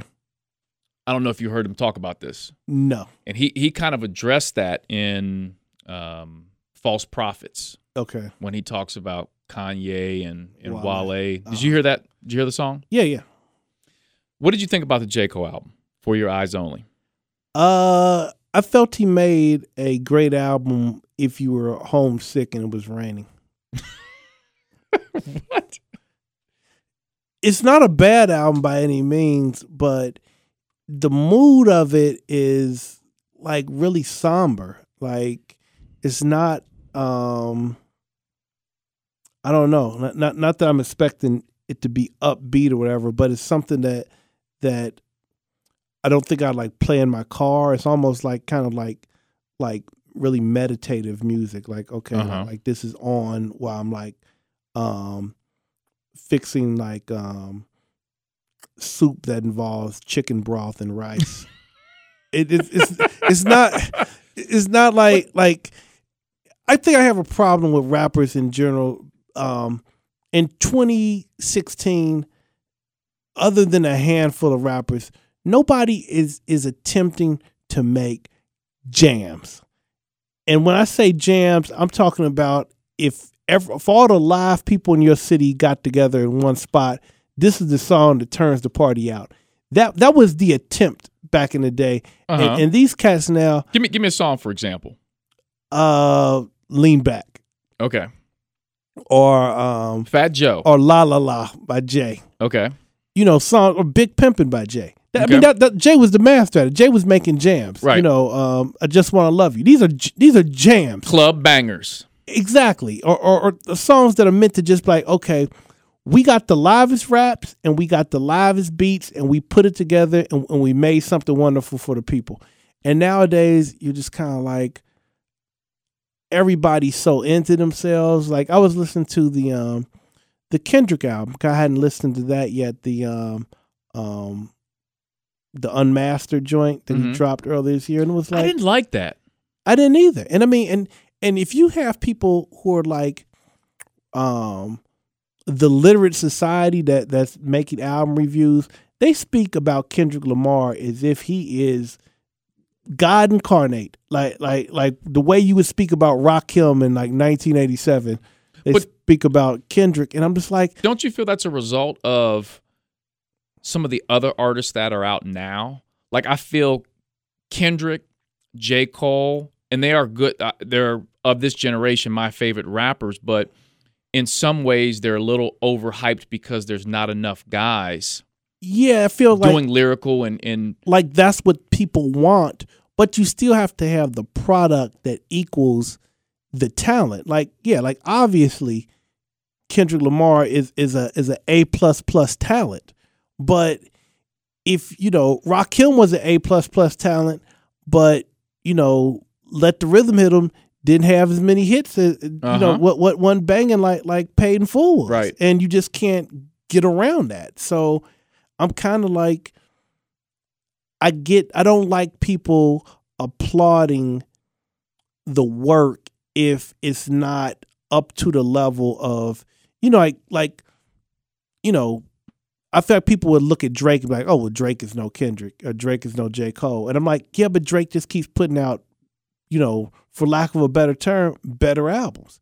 And like I say over and over, the most valuable ability you can have as a rapper is the ability to select the right beats. Yeah. And if you can't do that, that's what made Jay-Z great. Exactly. And if you can't do that, it's a waste. I mean, there are plenty of spoken word artists that got lyrics for days. If you just want bars, like Saul Williams got bars, but you gotta get with. And that's my argument a lot of times with Nas. Yeah, no doubt. Yeah, I mean, Nas didn't fall off lyrically. He just didn't come with hits. And I'm like, Pete Rock is still available. Yeah. DJ Premier is still available. I mean, it blows my mind that these cats can't recreate the formula when you're just choosing to deny the people that have. I mean, why is Ray Shrimmer a popping group today? Because Mike Will does all their tracks, and Mike Will has about a 700% batting average when it comes to making a live track. So can they rap as good as J. Cole or Kendrick Lamar? No. Absolutely not. That's not in your life. But will their next song be better than the next J. Cole song? And it's more than likely so. And that's crazy because I know the level of talent that J. Cole is, but this album was just kind of like, yeah, I mean, it's tight. You know what I'm saying? I enjoy it, but I can't, I'm just not, I know I'm not going to listen to it a lot, and it bothers me. Mario, did you like the album? Yeah, I liked it. I mean, because it's kind of what I expected going in. I mean, I'm very, very big on J. Cole, so it's kind of like I know what to expect from a sideline story until now. His mood, it kind of changed, but it's still like the same direction. You know what I mean? Yeah, I really like this album. But the previous album was better, right? Some will say I'd have to. No. Well, here's my thing though. Here's my thing. One thing that I've learned is I think you have to. And Twitter has caused a lot of issues. They've crowned albums and artists kings before they really have absorbed the music. True. And I really want to absorb this album before I say that. But I would say that his last album, a lot of people will say, is better. But there are some songs on this I really like. I think he was trying to push himself to tackle subjects that are a little bit different, like folding clothes. Like the concept behind that. Yeah. I mean, it's just different. I mean, it's still the same type of stuff you hear, but he presented it a different way. I like Neighbors. I love Change is my favorite song on the album. I agree with that. He's going on that one. So I like the album a lot. But for some reason, lately, I've been really big into Born Center. And I was not a big fan when that album first came out. Uh-huh. But for some reason now, I like it a lot more. You know one thing with J. Cole is you can listen to his music, but then to go to his concert and see him live, it will change your impression of that album. And the last tour, I had about 3 or 4 people that went to J. Cole's concert with me that were kind of like, I like Drake better, but I'll go to J. Cole. Yeah. And they left there like, yo, J. They weren't saying like, he's better than Drake. They were messing with that album big time. They never went to a Drake concert. Drake I've been to 3 Drake concerts, and I haven't been to one Why haven't you been to 4? recently. They were so bad. I mean, you know what? You know, Drake's problem performing was, and I don't know if he's changed or gotten better. I assume he has. He had a but broken leg. He got caught up in the crowd a lot when he performed. Okay. So he lost track. Like, he would get hyped and start jumping around and dancing. He would lose track of where the music was. Okay. I mean, because the people are feeling it. You got a lot of ladies there screaming. Yeah. Not like we talked about with Rakim. Uh-huh. Rakim gets out there. You ain't breaking Rakim on his stride. Yeah. Rakim is about this performance. He's straight ahead. Yeah. So, any thoughts on the Wale? Wale responded to J. Cole, which I thought was a hot track. I mean, it was decent. They were both respectful of one another. I mean, he wasn't dissing Wale, and Wale wasn't dissing him.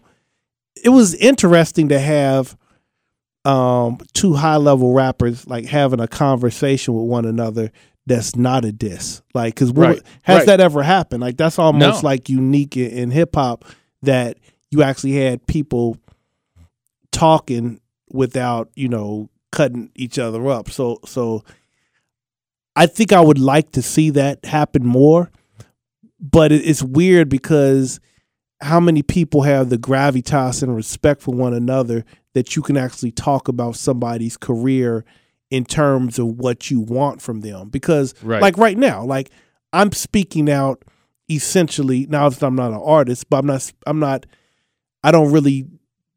not super into this J. Cole album, but I'm not dissing J. Cole. But if someone was to hear this, they could easily define me as dissing J. Cole. Mm-hmm. And obviously if I was the MC, people are like, oh, he dissed J. Cole on the radio. Right. And I'm like, what?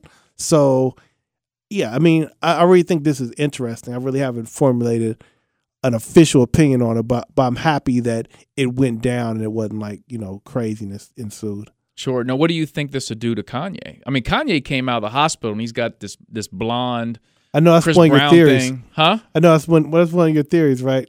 When somebody turns blonde and they're something's going on with them. There is no doubt about that. We can go on and on with the list of folks. It's been a lot. Yeah, I heard Kanye was working with Pete Rock, which I hope so. Whenever I hear someone working with Pete Rock, I don't know if you've Puts seen a smile on your face. Have you seen the new De La Soul video with Pete Rock? Is that the one where they're driving and they've got the tuxedos on? Yeah. I did. Anything with Pete Rock just makes me happy. Absolutely. So I'm hoping Kanye gets the idea that we want the old Kanye, but he just now said in Pablo that basically saying he's not going to give that to us. So it's weird. Like I never understand why. Obviously, artists should progress, but at the same time, if you're the best at something, I don't want to see Michael Jordan play baseball. And Kanye is basically saying like, oh no, now I'm going to play baseball. Yeah. And how dare you for not allowing me to pursue baseball with all the fanfare that I played basketball with. Right. And now I'm going to try some hockey. Yeah. And now so it's kind of like,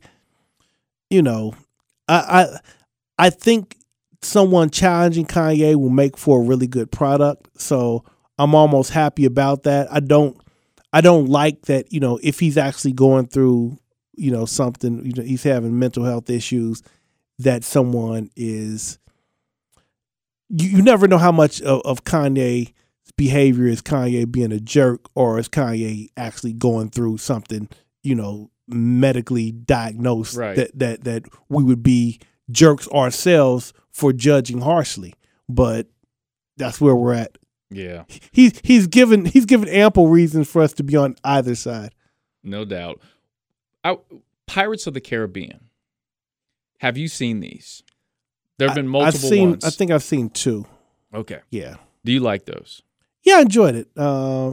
Me and my ex, I was chilling at her crib back when that was current, and it's like, oh, okay. Like I didn't think I'd like it, and I was like, okay, this is decent. You know what I'm saying? My nephews got me hip to it. Okay. Yeah, they got me watching it. Okay. Isaac really loved it, so he got me watching. I'm like, these are really good. And the thing about it, what Johnny Depp said was to play the role of Jack Sparrow, he decided to channel in Keith Richards yeah. and Pepe Le Pew. Wow. And he said when he mixed those two, one character and one actual person, he said there's a lot of me in that person. And I feel like Johnny Depp has really not stopped being Jack Sparrow. He's continued with it. Don't you feel like that? Like that does feel like that's kind of a accurate distillation of what his personality is. That's why Angelina had an issue. What a trip me out about that is that Disney is such a money-making machine that they basically said, you know what? All of our signature rides, they're getting films. Yeah. we just got to go down the line. Tomorrowland, film. Haunted Mansion, film. Mm-hmm. Country Bears, in production. No, but once he did the Pirates of the Caribbean, he kind of started getting into a different lane. Think about Willy Wonka. Okay. Yeah. Another Tim Burton joint. What'd you think about that one? I started watching it. I don't know if I finished it. Not equal to the Gene Wilder film for sure. Oh, no doubt. And I was kind of disappointed because if I want the world of Willy Wonka to be expansive. Uh-huh. And it was always cool in like the original joint, like the Chocolate Factory was a large place, but it was pre-CGI, limited to what you could actually have in like a real warehouse. They had to actually produce the Chocolate River. Well, in 2012 or whenever this was made, you could have made the visual equivalent to the new Apple headquarters could have been, you know what I'm saying? Yeah. The breadth of space that you could have made the actual Chocolate Factory look like, you could just go hard to paint with that. And I didn't feel they lived up to what the technology would have allowed them to accomplish. Uh-huh. Well, he also was in Sweeney Todd. And I hate that. He was also in Sweeney Todd. I never saw that. You didn't? No, I know the play was yeah. Tony Award winning-esque. Right. It was okay. How about before I want to skip up a little bit, but how about when he went to Australia with Amber Heard? Okay. Do you remember this? Mm-mm. And they were coming back. This just happened recently. Okay. This was in 2015. I believe it was in May or something like that. And he had his dog. Okay. And they were bringing this Yorkshire Terrier back. Uh-huh. And I guess it was illegal for them to have that dog. Okay. Did you hear about this? I think I did hear something about that. And it was like a big deal. I mean, they were talking about putting him in jail and her in jail. And yeah, it's the laws of their land. yeah, it was like crazy.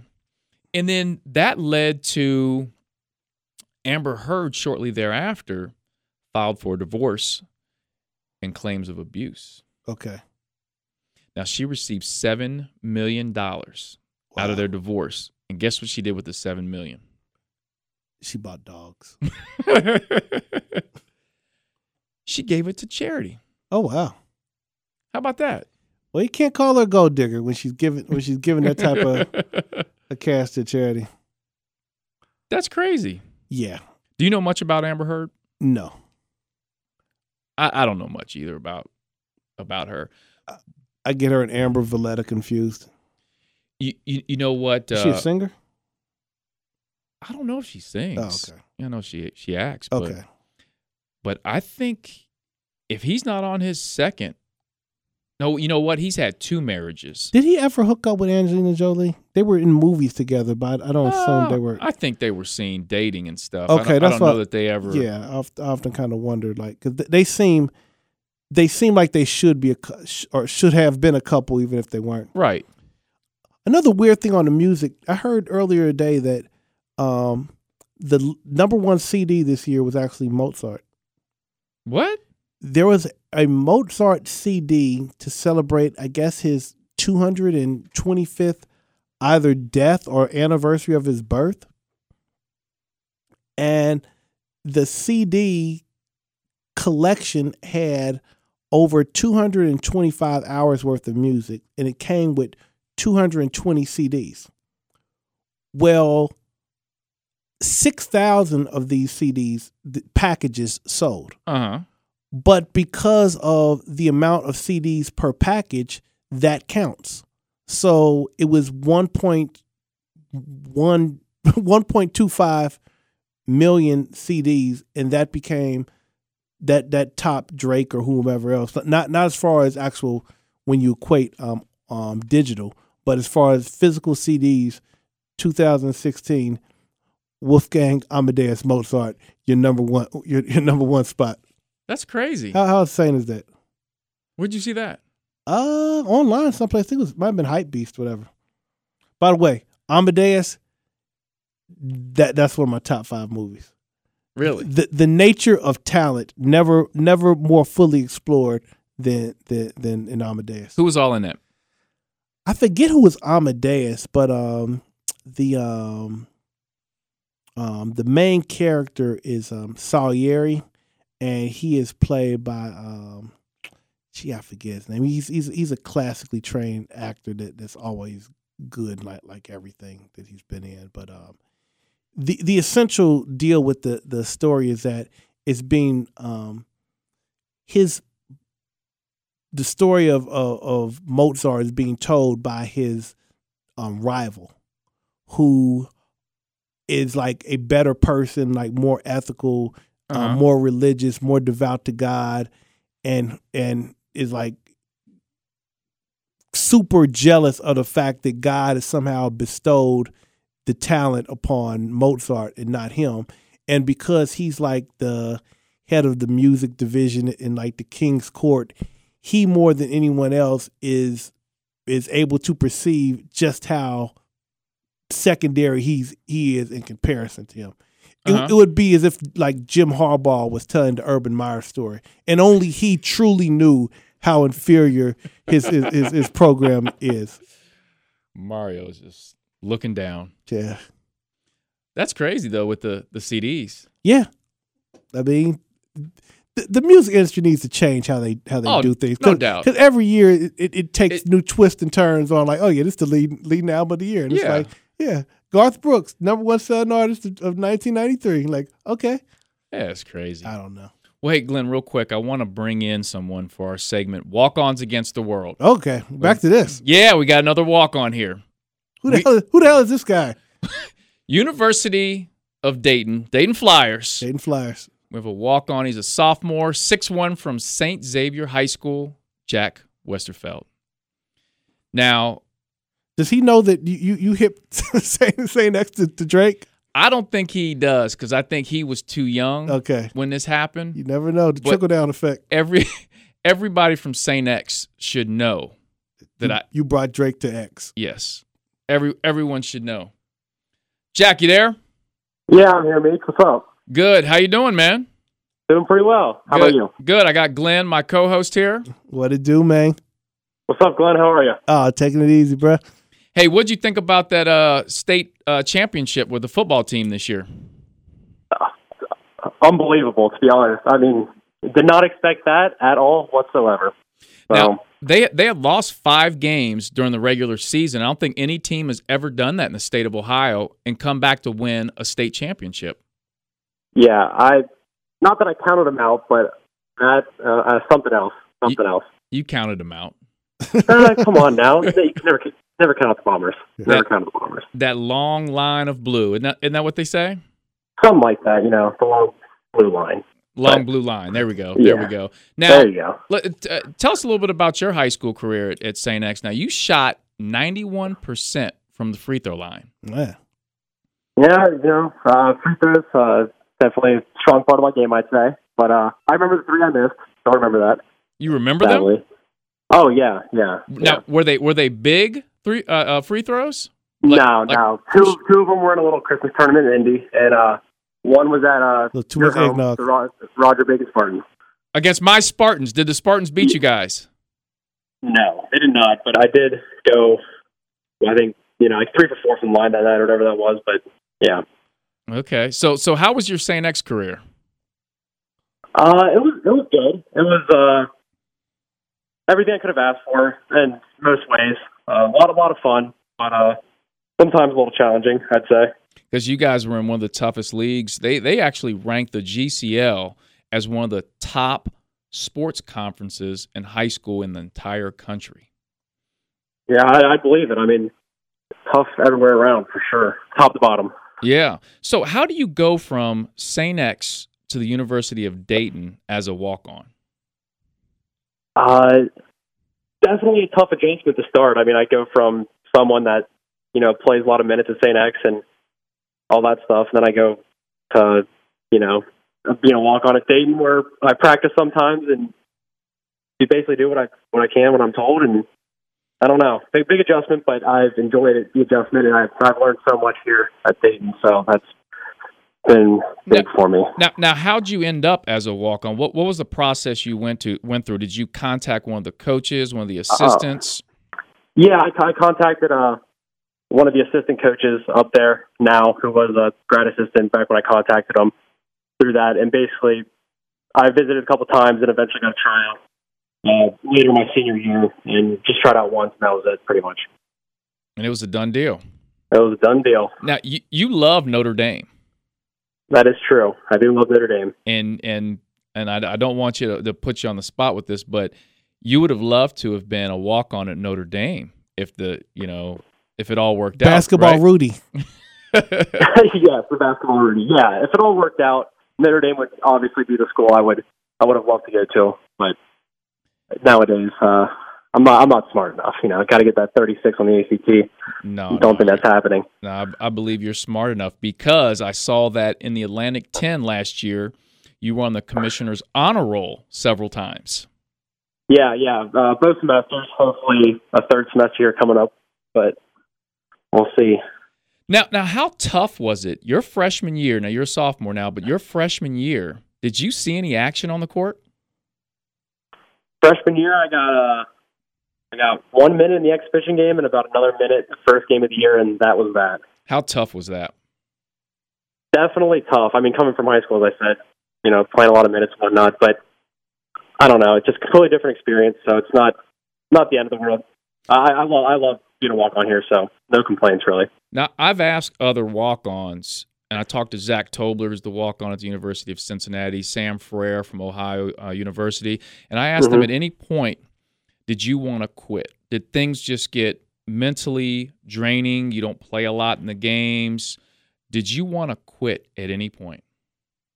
I wouldn't say I wanted to quit, but there were times where I was definitely like, wow, this is a lot here going on. Like, I got all this school, I got basketball, a lot of time for something that you don't play, stuff like that. In practice, it's like you might practice some, you gotta, whatever your name's called. But I wouldn't say I ever really felt like I wanted to quit at all. And I'm, of course, glad I didn't because I love it. So yeah. Now, how are you doing this year?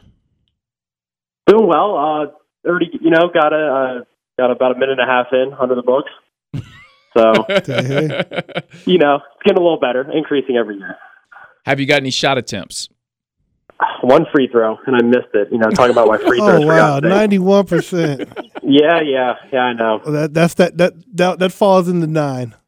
Yeah, the thing was, I wasn't even that nervous I wasn't nervous when I shot. It was more of an anxious feeling. So, it's not like I was nervous to go up there to the line. I was full anxious, and 1-1. It would have been 2 shots maybe.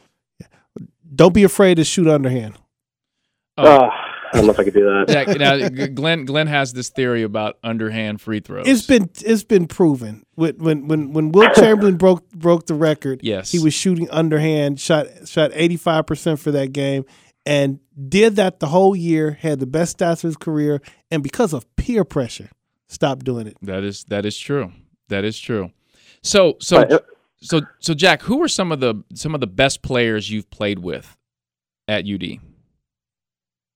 The best players that I've played with at UD? Yes. I'd say pretty much the seniors now. So we have 4 seniors this year, and all of them, are very good in different ways for the team. So we have Scooter Smith, our point guard. Yeah. Great all-around player, great passer. And Kyle Davis is probably the best defensive player I've ever played with, guard anyone, personally, I think. Uh-huh. Charles Cook, he's great scorer, all-around player, defensively also.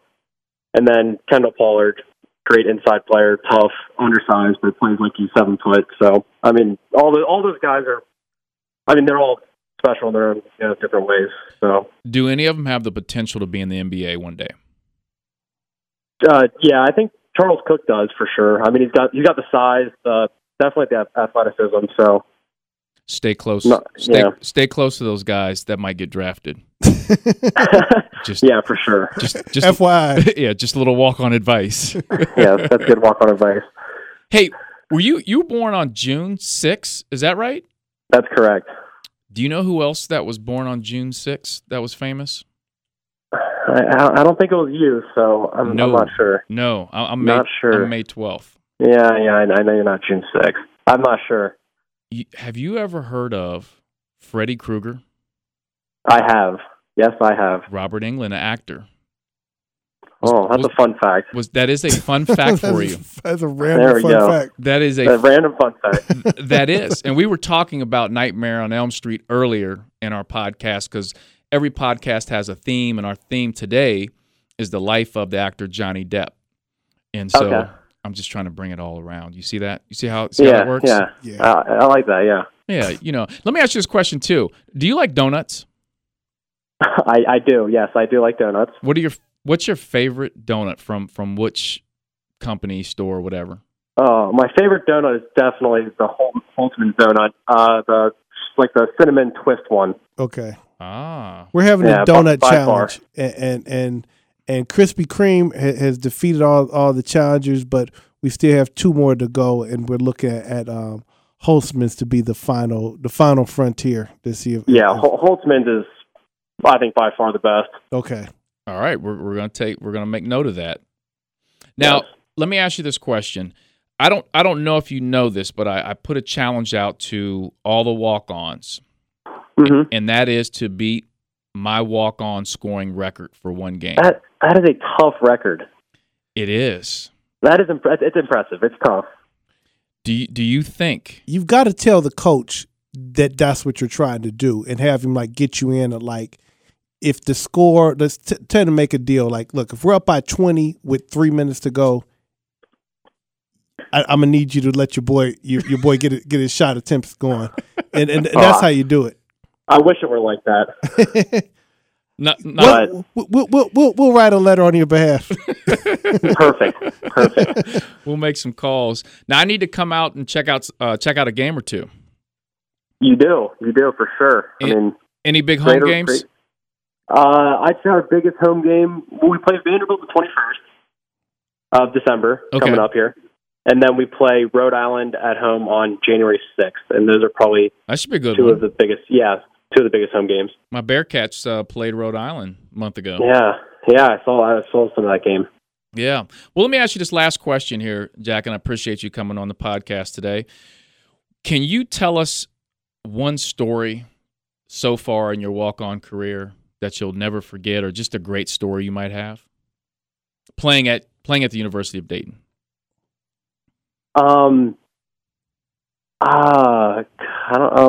Great story I got. Come on, every walk-on has to have a great story.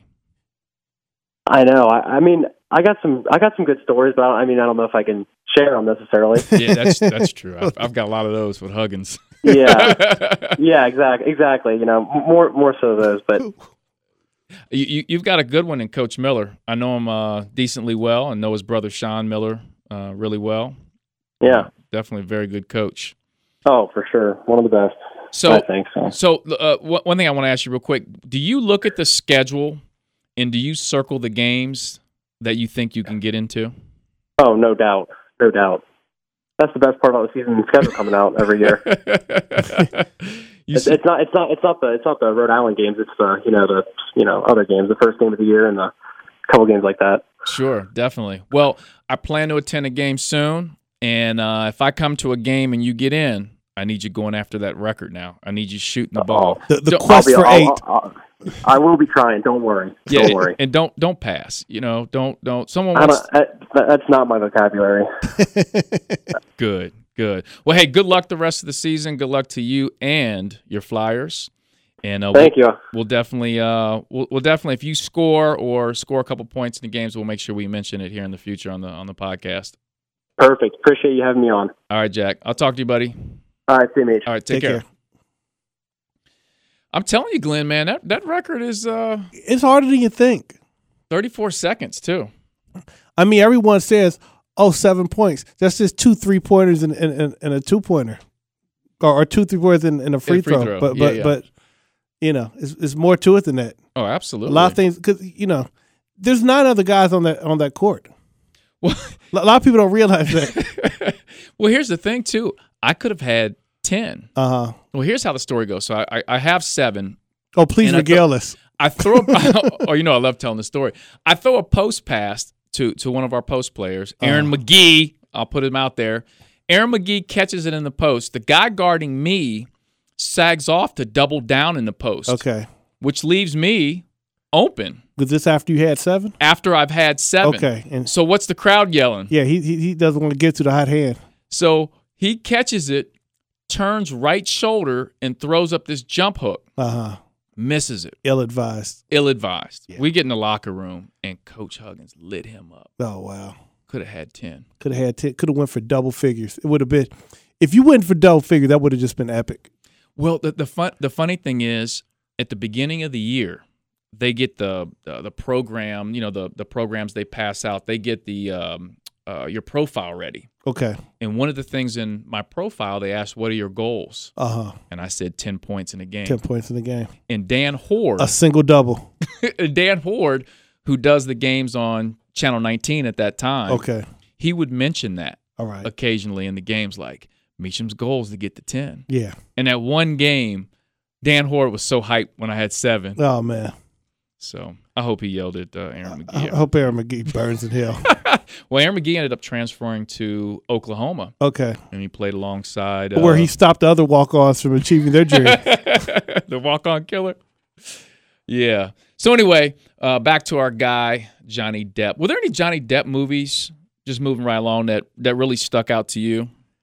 Not really. I mean, like I said, Scissorhands to me is the best. That's such a kind of like melancholy, whimsical, poetic feel to it. The score to that is legendary.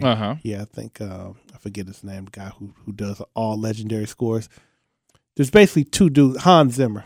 Okay. Basically, Hans Zimmer and John Williams do every score. Everybody else is just playing for third place.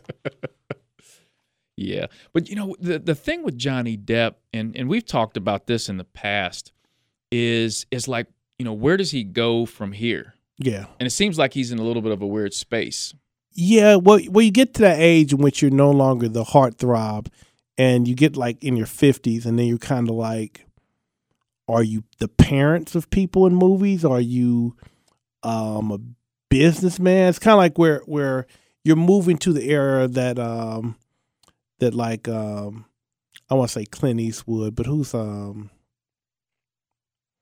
like Tom Hanks is kind of in occupying that space, as well as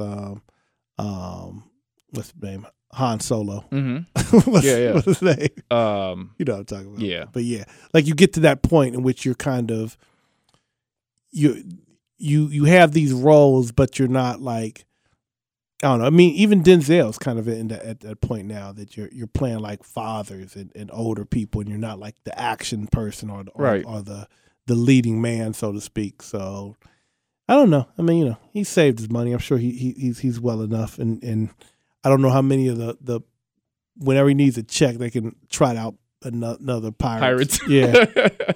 Well, one more wife, and he's on 3. Yeah. Well, my thing with famous people and 3 wives. Well, once you get 2 down, you're right there. The third one's coming. Yeah, it's easy. And I think once you get your third, like, if you're like late 50s and you get a 30-year-old woman, that's pretty good. That'll take you to death.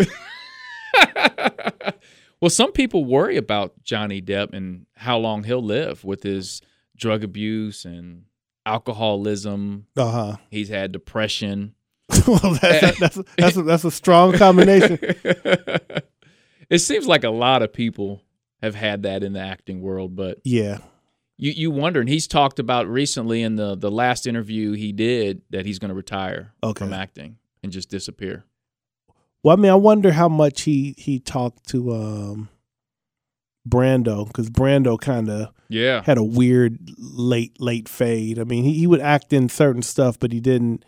It kind of let itself go. But he was probably 300 pounds by the time he died. So I don't know. I mean, he seems like a dude that's kind of subscribes to alternative thoughts. So it's gonna be interesting. I mean, hopefully that doesn't depart anytime soon. The way 2016 has been going, I tell you. Yeah, and next podcast we need to get into that, Glenn. Yeah, I think we're just gonna have a rundown of everyone that died last year of note, because it's been enough deaths for 5 years as far as like just heavy hitters in the game. No doubt. Yeah. Speaking of heavy hitters, we want to go to our blast from the past. All right. Our music segment here. Not Mozart. We're going to talk about the rapper Todd Shaw, a.k.a. Too Short. Oh, man. Born in Los Angeles. Really? Yeah. Not Oakland. Raised in Oakland. Okay.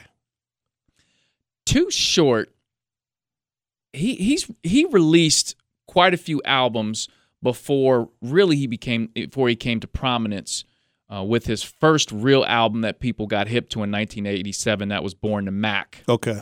But the album that I want to talk about today, now, sometimes we talk about songs, sometimes we just talk about artists.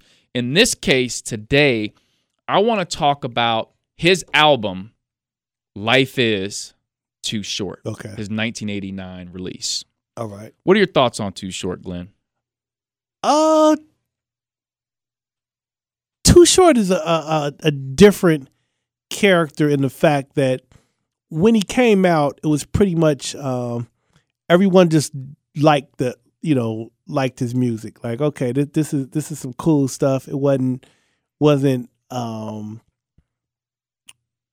challenging the world as far as best lyricist is concerned. Right. But everyone was good with it. And then maybe 2 or 3 years into it, people started to be like, Too Short really can't rap.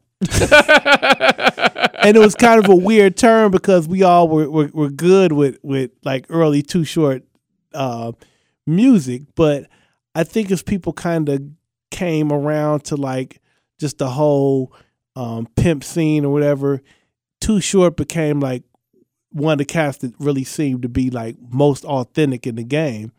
Yeah, and then this year is the 10th year anniversary of Blow the Whistle. And Blow the Whistle just brought everything back full circle. Like there have been few songs I was more happy for the artist that they had a late in the game hit than Blow the Whistle, because Blow the Whistle is a banger all week and twice on Sunday. No doubt. And I've got a Blow the Whistle story. I know. I was in Vegas, and Mario was in Vegas. Mario, first of all, are you familiar with Too Short's material? I know you're young. How old are you, Mario, so our audience knows? I'm 27. 27. How familiar are you with Too Short's music? His like early music, I'm not really too familiar with. Yeah, just but all I his know music. a lot of the work that he's done with Jay-Z. Okay. So I think that's how. Because Jay-Z was on the Blow the Whistle remix. About Too Short. Yeah, that's what he said. Yeah. He knows Blow the Whistle though. That's all you need to know. I do know Blow the Whistle. Blow the Whistle is the best Too Short song. That is a great Too Short song. I say Life Is Too Short. That song, yeah, that's his most iconic. But Blow the Whistle is he's such a more improved rapper by 2006 than he was in 1989. Well, I was in Las Vegas. This was some years ago. Might have been 8 years ago for an AAU basketball tournament, and we went to a nightclub in Vegas. And it just so happens that the two folks working the front door at this particular club were from Cincinnati. And I knew them. One of them was Aaron McKee. No, it wasn't Aaron McGee. He blocked me from going in. So I knew they were there, so that's why on purpose I went to this particular club. So we go in there, and the guy Todd that's working the door I went to college with, he's taking me around the club, and what he did at the club was he handled basically the VIP parties. So if anybody that was famous came to this club, he would make sure that they were taken care of. Okay. And so there was like a billionaire there, and somebody else was there that was famous. I can't remember who it was, but so we were there, and Johnny Depp. And he was saying that occasionally artists come in and perform randomly. Okay. He said Wyclef was there a week prior and just got on the stage and started playing his guitar. Okay. And so I'm there, and I'm with a buddy, and we're sitting there, and we're drinking on some Sprites. And we're talking, and all of a sudden, you just hear somebody yell, "Biatch!" And I looked at my buddy, I was like, "Did you hear that?" Wow. And he was like, "What was that?" And then we hear it again.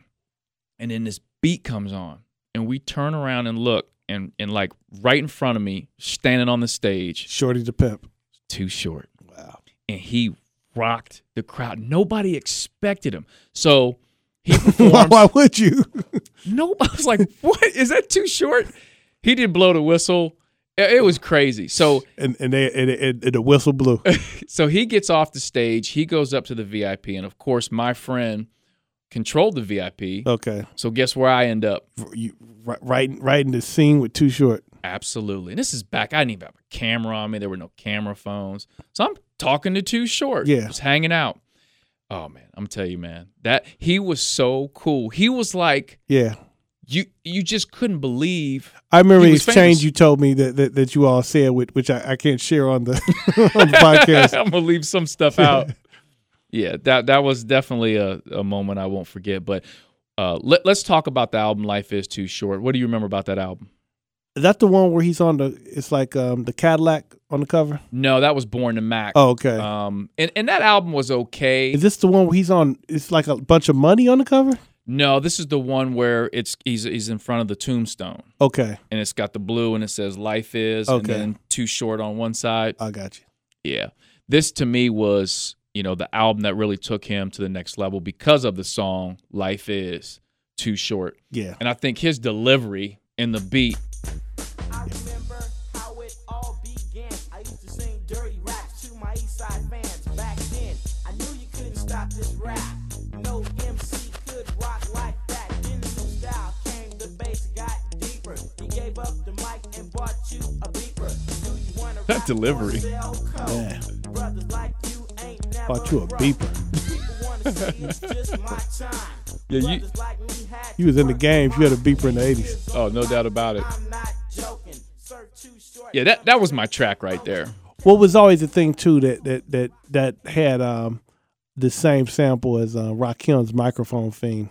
But they did it. It was enough variance into it that we let him get away with it. Yeah, but what I liked about Too Short was, especially on that song, was I don't know how you were growing up, but I loved a lot of the East Coast rappers. Yeah. So I was so used to lyricism and just a different delivery. But when I heard that Too Short song in particular, it was different, but I could ride to it. Oh yeah, no doubt. That was the thing. Part of the reason why the East Coast lost the hold on hip hop is the fact that most communities outside, really New York and Los Angeles, aren't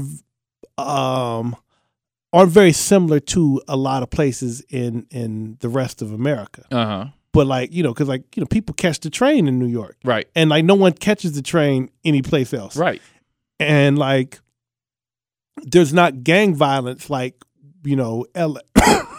any place else, but in Oakland and Atlanta and St. Louis or Chicago, all these cities are kind of more or less like one another. So Oakland rap fit real well with what Cincinnati rap was doing, right? And someday we've got to get into Pimp Daddy. Oh yeah, the Cincinnati. If Cincinnati has a classic song, it is LJ Rap Pimp Daddy. Yo, Pimp Daddy. What? Yeah, with the that basically sampled the Tomahawk chant of Florida State. Yeah, but the one thing with Too Short that I've always respected is I think of all the rappers in the game, amongst the OGs and even the new cats, he's probably one of the most respected of the hip hop artists. Not just from a music standpoint, but just people are like, yo, that's a real dude. Yeah, like, I mess with Too Short. Yeah. Have you heard anybody say anything bad about Too Short? No. And Too Short was very respected amongst people wearing green and gold. Oh, no doubt. he had pimping, baby. His Oakland A's cap was more synonymous with Too Short than any particular team is probably with any other rapper. Oh yeah. Do you remember the song Cuss Words? No. On that album? Yeah, we can't play that. But it goes without saying. Oh, he was. Why not? Why can't we play Cuss Words? We're gonna leave that one off. Yeah, that's my second favorite song off this album. Okay. But yeah, and he was also the first rapper really to do the whole biatch thing. Okay. Like no one had done that, I think. I find that personally offensive. Why? You were saying it back then? I do not. Just not over a beat. Yeah, man. Yeah, but I don't know, what does a rapper like a Too Short do now? And one thing you always say, Glenn, when we do these segments is, what are they doing now? Yeah. Do they have a house? Is he rich? Is he rich? I think Too Short's still rich, right? I mean, he's That's a good question. Isn't he in Atlanta now? I mean, most all the rappers move to Atlanta at some point? I guess so. Land is cheap in Atlanta too. Really? Yeah. Atlanta is the suburbs of Atlanta. You'd be surprised the amount your dollar can stretch. Now, that's where doesn't Tyler Perry live there, and he's building like a Black Hollywood in Atlanta. Blollywood. Well, on this album, Life Is Too Short, Too Short himself produced the majority of the album. Okay. Keyboards, programming. He was the J. Cole mixing. Of his time. Crazy, right? Yeah. No one knew that. Okay. Oh, they didn't? I don't think so. Did you know that? I didn't know that, but I didn't know. I mean, like most people that listened to it weren't like, oh, okay, Too Short was producing this track. Yeah. Well, I mean, it didn't sound like Too Short people were going to for production. So, right. I mean, hey, it is what it is. And do you remember Rappin' Fote? Oh, no doubt. Man. This was when this Players album, Club? This is when he broke out. This album. Oh, he was on there? Don't Fight the Feeling. Okay. Yeah. Fote is a you talk about classic. We talk about classic rap names. Yeah, Rapid Fote at San Francisco. we got to break up Players Club. That's one of the beat is killing, and his style of rapping is just so it's just funny. Like the people who was on the people who is really into the pimp rhymes are just ridiculous. Like Rappin' Fote. Who's the other guy? Sugar Free. like just wild and like what are y'all doing? Yeah, Rappin' Fote a classic.